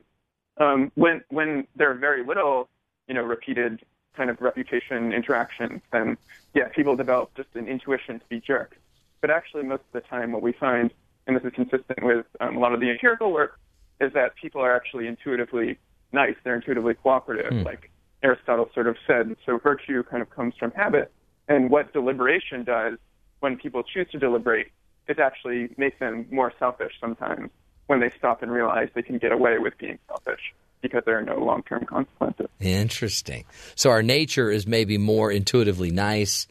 That tends to pay better dividends, except once you can start thinking about it and conniving, then all of a sudden you see – that's one of the benefits of games theory is if you keep the game going fast, people might choose nice, but once they start seeing how the game plays, they start becoming more conniving almost, more – I guess that's the deliberative process.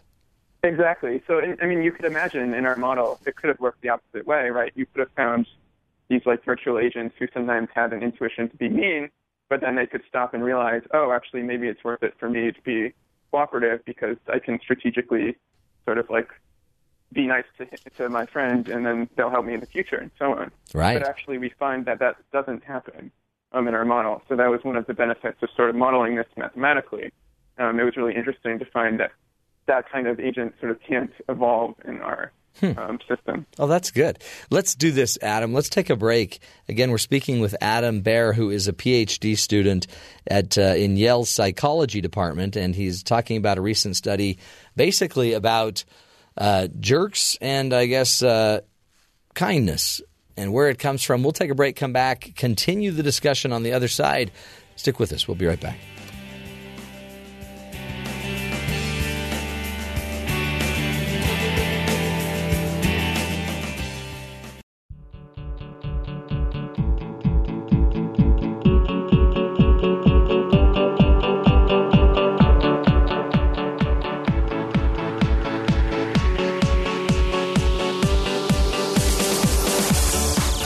Welcome back, friends, to the Matt Townsend Show. Joining us is Adam Baer. Adam is a Ph.D. student in Yale's psychology department, and he has been looking at some research and studying jerks and kindness. Is it an intuitive process? Are people just kind of intuitively acting, or are they deliberately thinking it through to become the jerk? It's interesting research, and he's teaching us some interesting things that might, Adam, be applicable, I guess, to the rest of our lives. One of the findings that we were talking about before the break is that the initial response of kindness, or I guess being a jerk, would be more intuitive, but if we have more time to think about it, we might be more likely to become a jerk. That's right. Yeah. So we find this asymmetry sort of in our model, where it seems like deliberation can only sort of make you meaner. And in most cases, actually, people are at heart, they're intuitively nice people, and that, what deliberation does is undermine their kindness. So what should we do with that information? Just make everybody quickly do things? Like, just don't think about it, just do it. Yeah, it's a good question. So I think that's one sort of suggestion that might not be so practical. Right. I think one thing in our model that's important is that, you can develop an intuition to be mean if, there are very little long-term consequences for being mean. So the idea, I guess, is for thinking about how we want to structure institutions or, our government or our workplace. What's good, I guess, first of all, is incentivizing cooperation in a lot of situations. So, in your workplace, you want to reward, reward people who help their friends, help their colleagues, when they call out sick or need a favor, and sort of punish maybe people who don't do that. And what our model suggests also is that can cultivate this intuitive feeling of wanting to do good, even when those sort of explicit incentives aren't there. So the more we have those incentives, it doesn't just make us more likely to be nice when there's that external incentive to help our friend to get a promotion, but also we're going to develop sort of a low-level intuition, emotion to be nice to people, even when no one is watching us. So that's sort of an implication for thinking about how we want to structure our institutions. Well, and I feel like you can see this manifested in everyday life when you might instinctively think, oh, I really need to go take, something to my neighbor who just lost their mother. And the more you think about it, but I've got so much time. I've got to do this, and I'm busy here, and oh, man. Well, my mom was sick, and she never brought anything over. And it's almost like not acting on the initial goodness might not make you a jerk, but it might also not make you, aligned to your own values. Right, exactly. So, I guess calling it a jerk might be a little... Yeah. I know it might be a little hyperbolic. Yeah, but some people are a jerk. Let's be real. Some people are just jerks by nature, but other people, and sort of our model is speaking more to the people who are actually very cooperative and nice by nature, but like you say, they kind of, when they stop and think, they can rationalize away why they don't want to be nice in this situation, why they can get away with being selfish. Where do you see the research going in the future? Well, so right now, so I guess there are two sort of strains of the research. One is continuing to sort of find more kind of actual, empirical findings that support the research. So it's already been shown that when people make these kind of anonymous one-shot decisions quickly, they're more likely to cooperate than when they do it slowly or under, or when they're under cognitive load. So when they're sort of stressed out, trying to remember something. So their cognitive resources are kind of depleted. They become more cooperative, which fits with this theory very well. So one thing is to explore that sort of literature more. Some work is being done, not by me, but by my lab, looking at other cultures where you could imagine, there are different kind of incentive structures, like in India or in Asia.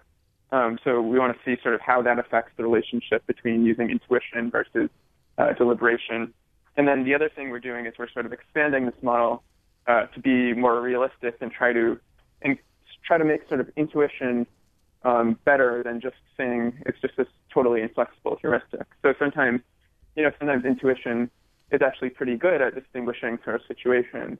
You might be able to use sort of stereotype information to infer that this is someone I'm not going to see again, or this is someone I'm likely to see a lot, so I should be nice to them.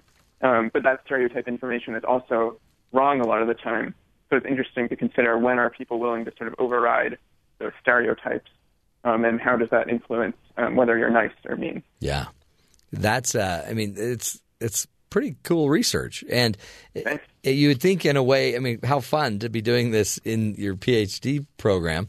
I guess, too, so what would you suggest just to the average Joe? When I go home and tell my kids about this interview, what should I take away as a teaching moment for my family? It's a good question. I guess try to realize that virtue comes from the heart, and try not to think too much about your moral decisions as much as you can. That's great. That's great advice. Act on your initial thought, and don't get too bogged down in overthinking everything else. Exactly. Yeah. Awesome. Good stuff. Well, we appreciate you, Adam Bear. Good luck, and continue your program. Finish. Come on. We need another doctor in the world. Thanks so much for having me. Thank you. Adam Bear, again, a Ph.D. student in Yale's psychology department. Isn't that great? Good to know. Follow your intuition. Follow your heart. The initial instinct is probably more of a kind of a cooperative, virtuous thing than your second or third or fourth thought might be. Also, another benefit that I kind of derive from the whole research by Adam is simply the idea that people instinctively are good, it sounds like. You know, we tend to more intuitively lean to be cooperative and helpful. And that seems like good. That's the good news. Remember, we're always trying to bring you the good news. So even though you might think everyone's out to get you and they're all jerks, that might be your second, third, and fourth thoughts, your deliberation instead of your instinctive intuition. We'll take a break, folks. Come back, visit two really great guys from BYU Sports Nation, find out what's going to be coming up on their show later at the top of this hour. This is the Matt Townsend Show. Stick with us. We'll be right back.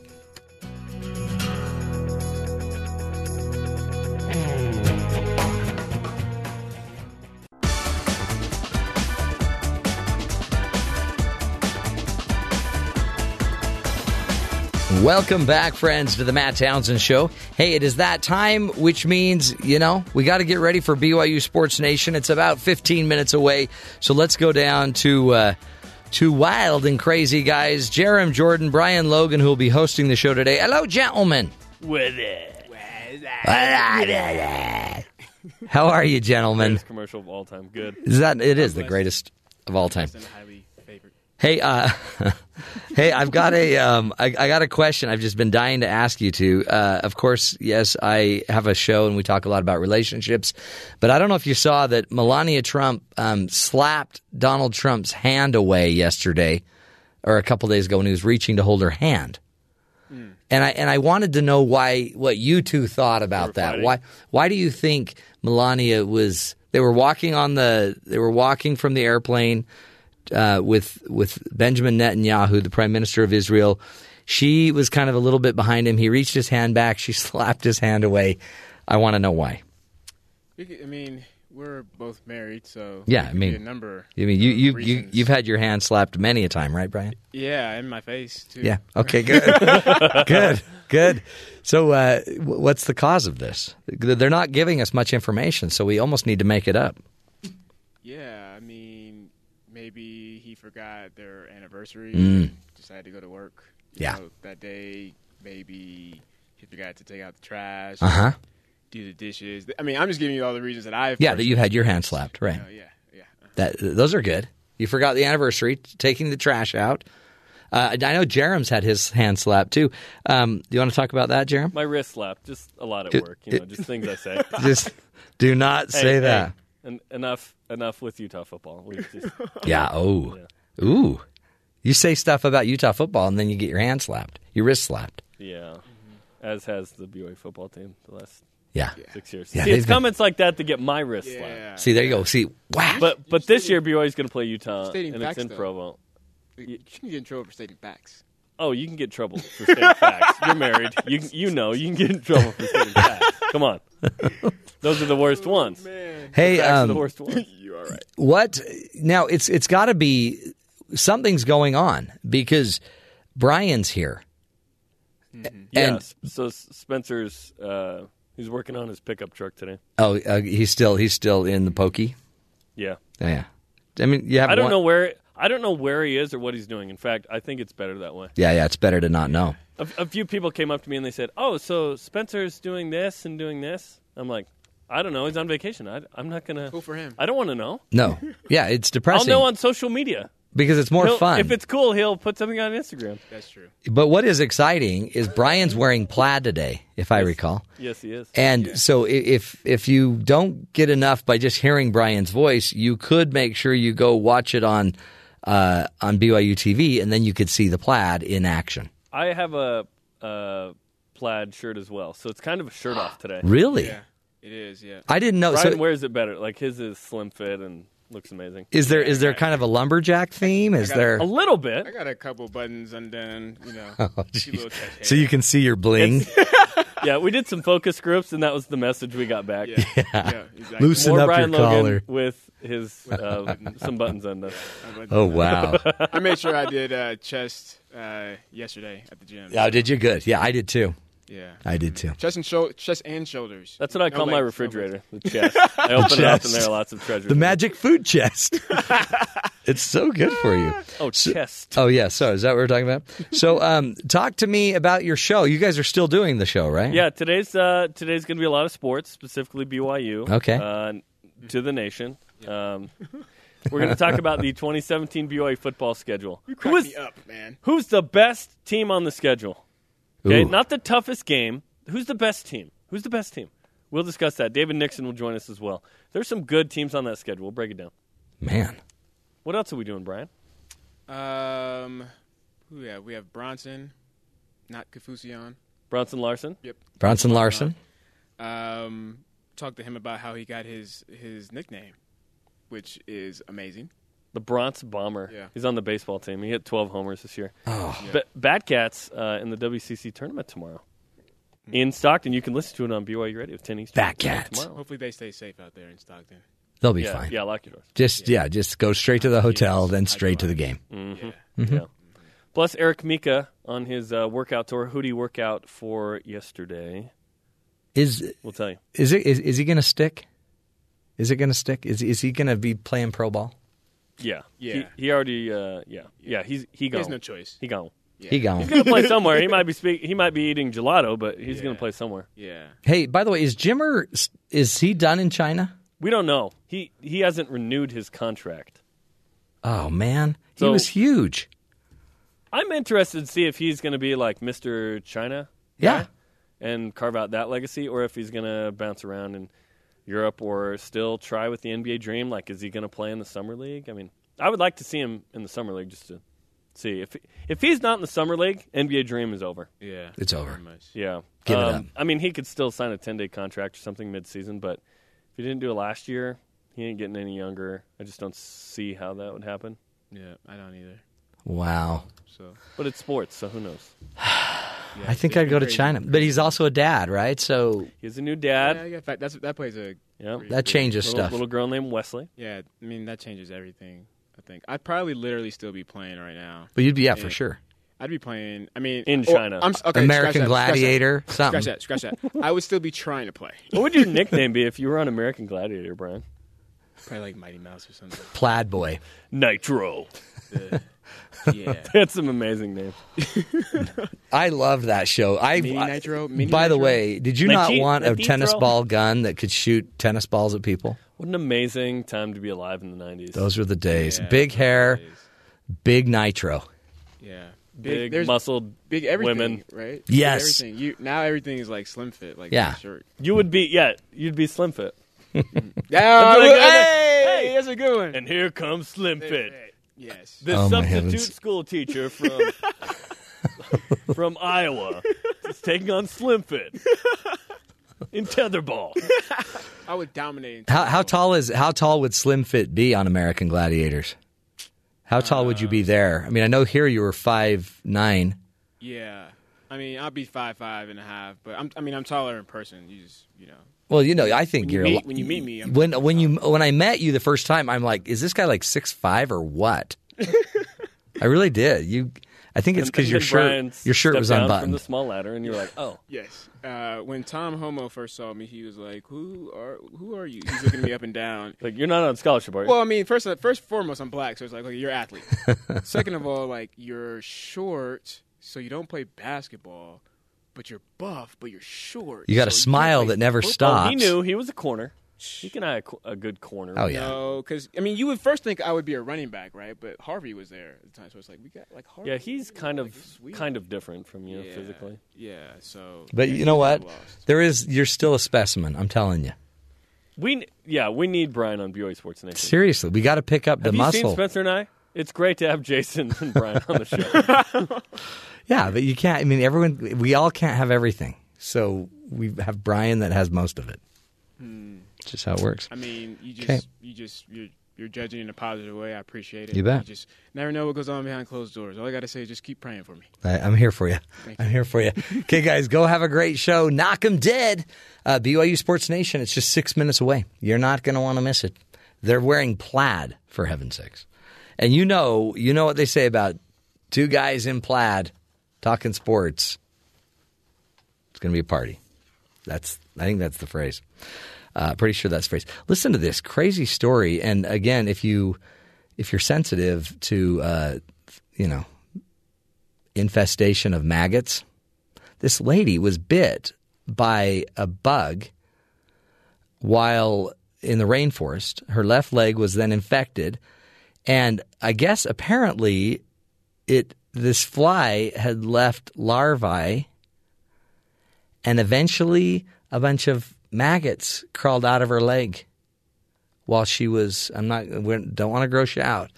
Too late. But a little bite, eggs infested, turns into maggots coming out of this lady's leg. I mean, tell me that's not the ultimate nightmare.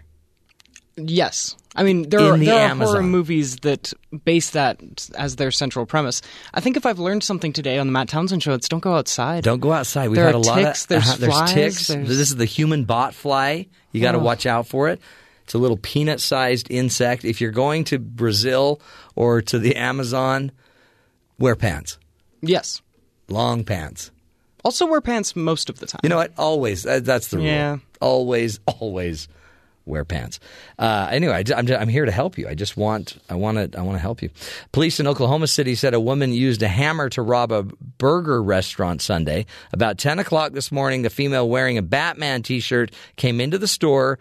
A spokesperson said the 26-year-old Clara Aguirre pulled out a hammer, but it didn't seem to frighten anybody. So she's doing a little armed robbery with a hammer.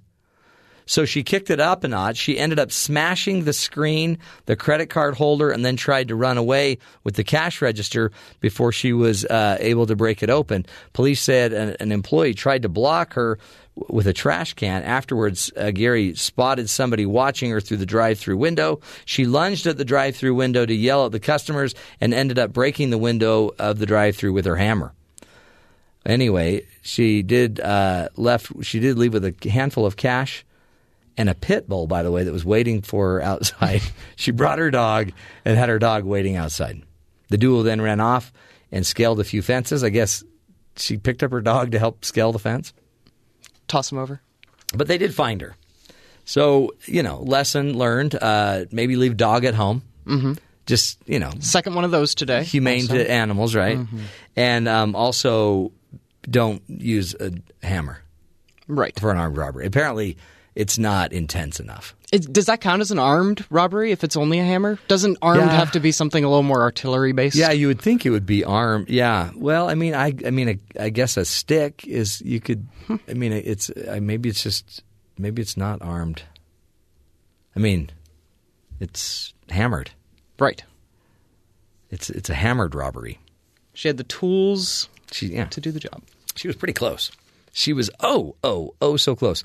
And as we wrap up the show, we always like to end with a hero story. And today our hero is a woman that's hailed as the Angel of Manchester for saving teens from a deadly blast. As chaos erupted in and around the Manchester Arena, a woman now hailed as the Angel of Manchester sprang into action, corralling dozens of terrified teens to safety. Bystander Paula Robinson 48 of West Dalton, was with her husband at the train station when the suicide bomb exploded Monday night in the foyer of the arena where Ariana Grande had just finished a sold-out show. Robinson saw the young screaming fans fleeing the area and stayed by their side. "We ran out," said Robinson, according to the Daily Mail. "It was literally seconds after the explosion. I got the teens to run with me." Robinson then took about 50 girls to a nearby Holiday Inn Express hotel, posted her phone number on social media so that the panicked parents could contact her to be reunited with their children. "We have about 50 kids with us waiting to be picked up. They are safe. We will look after them," Robinson posted, according to screenshots. Another post read that please repost for any parents with children at MEN, and we have taken as many kids as we can to the Holiday Inn to keep them safe and stay with them. Anyway, parents were frantic, running about trying to get their children, and the Good Samaritan was now held online for her heroic efforts. How cool is that? By the way, Paula Robinson, a hero in the moment, right? Just stepped up, saw the need, and really felt the need as a parent to take care of these kids. That's all it takes, folks, to be a hero. You don't have to want it. You don't even have to like it. You just do it. And when you do it at the right time, in the right place, and take care of other human beings, that's what really brings out the hero in all of us. That's the show. We'll be back again tomorrow to help you see the good in the world. It's out there, and you're part of it. We can't do the show without you, so join us again, 9 to noon Eastern Time, right here on BYU Radio. Until then, let's take care of each other and make it a great one. We'll talk tomorrow.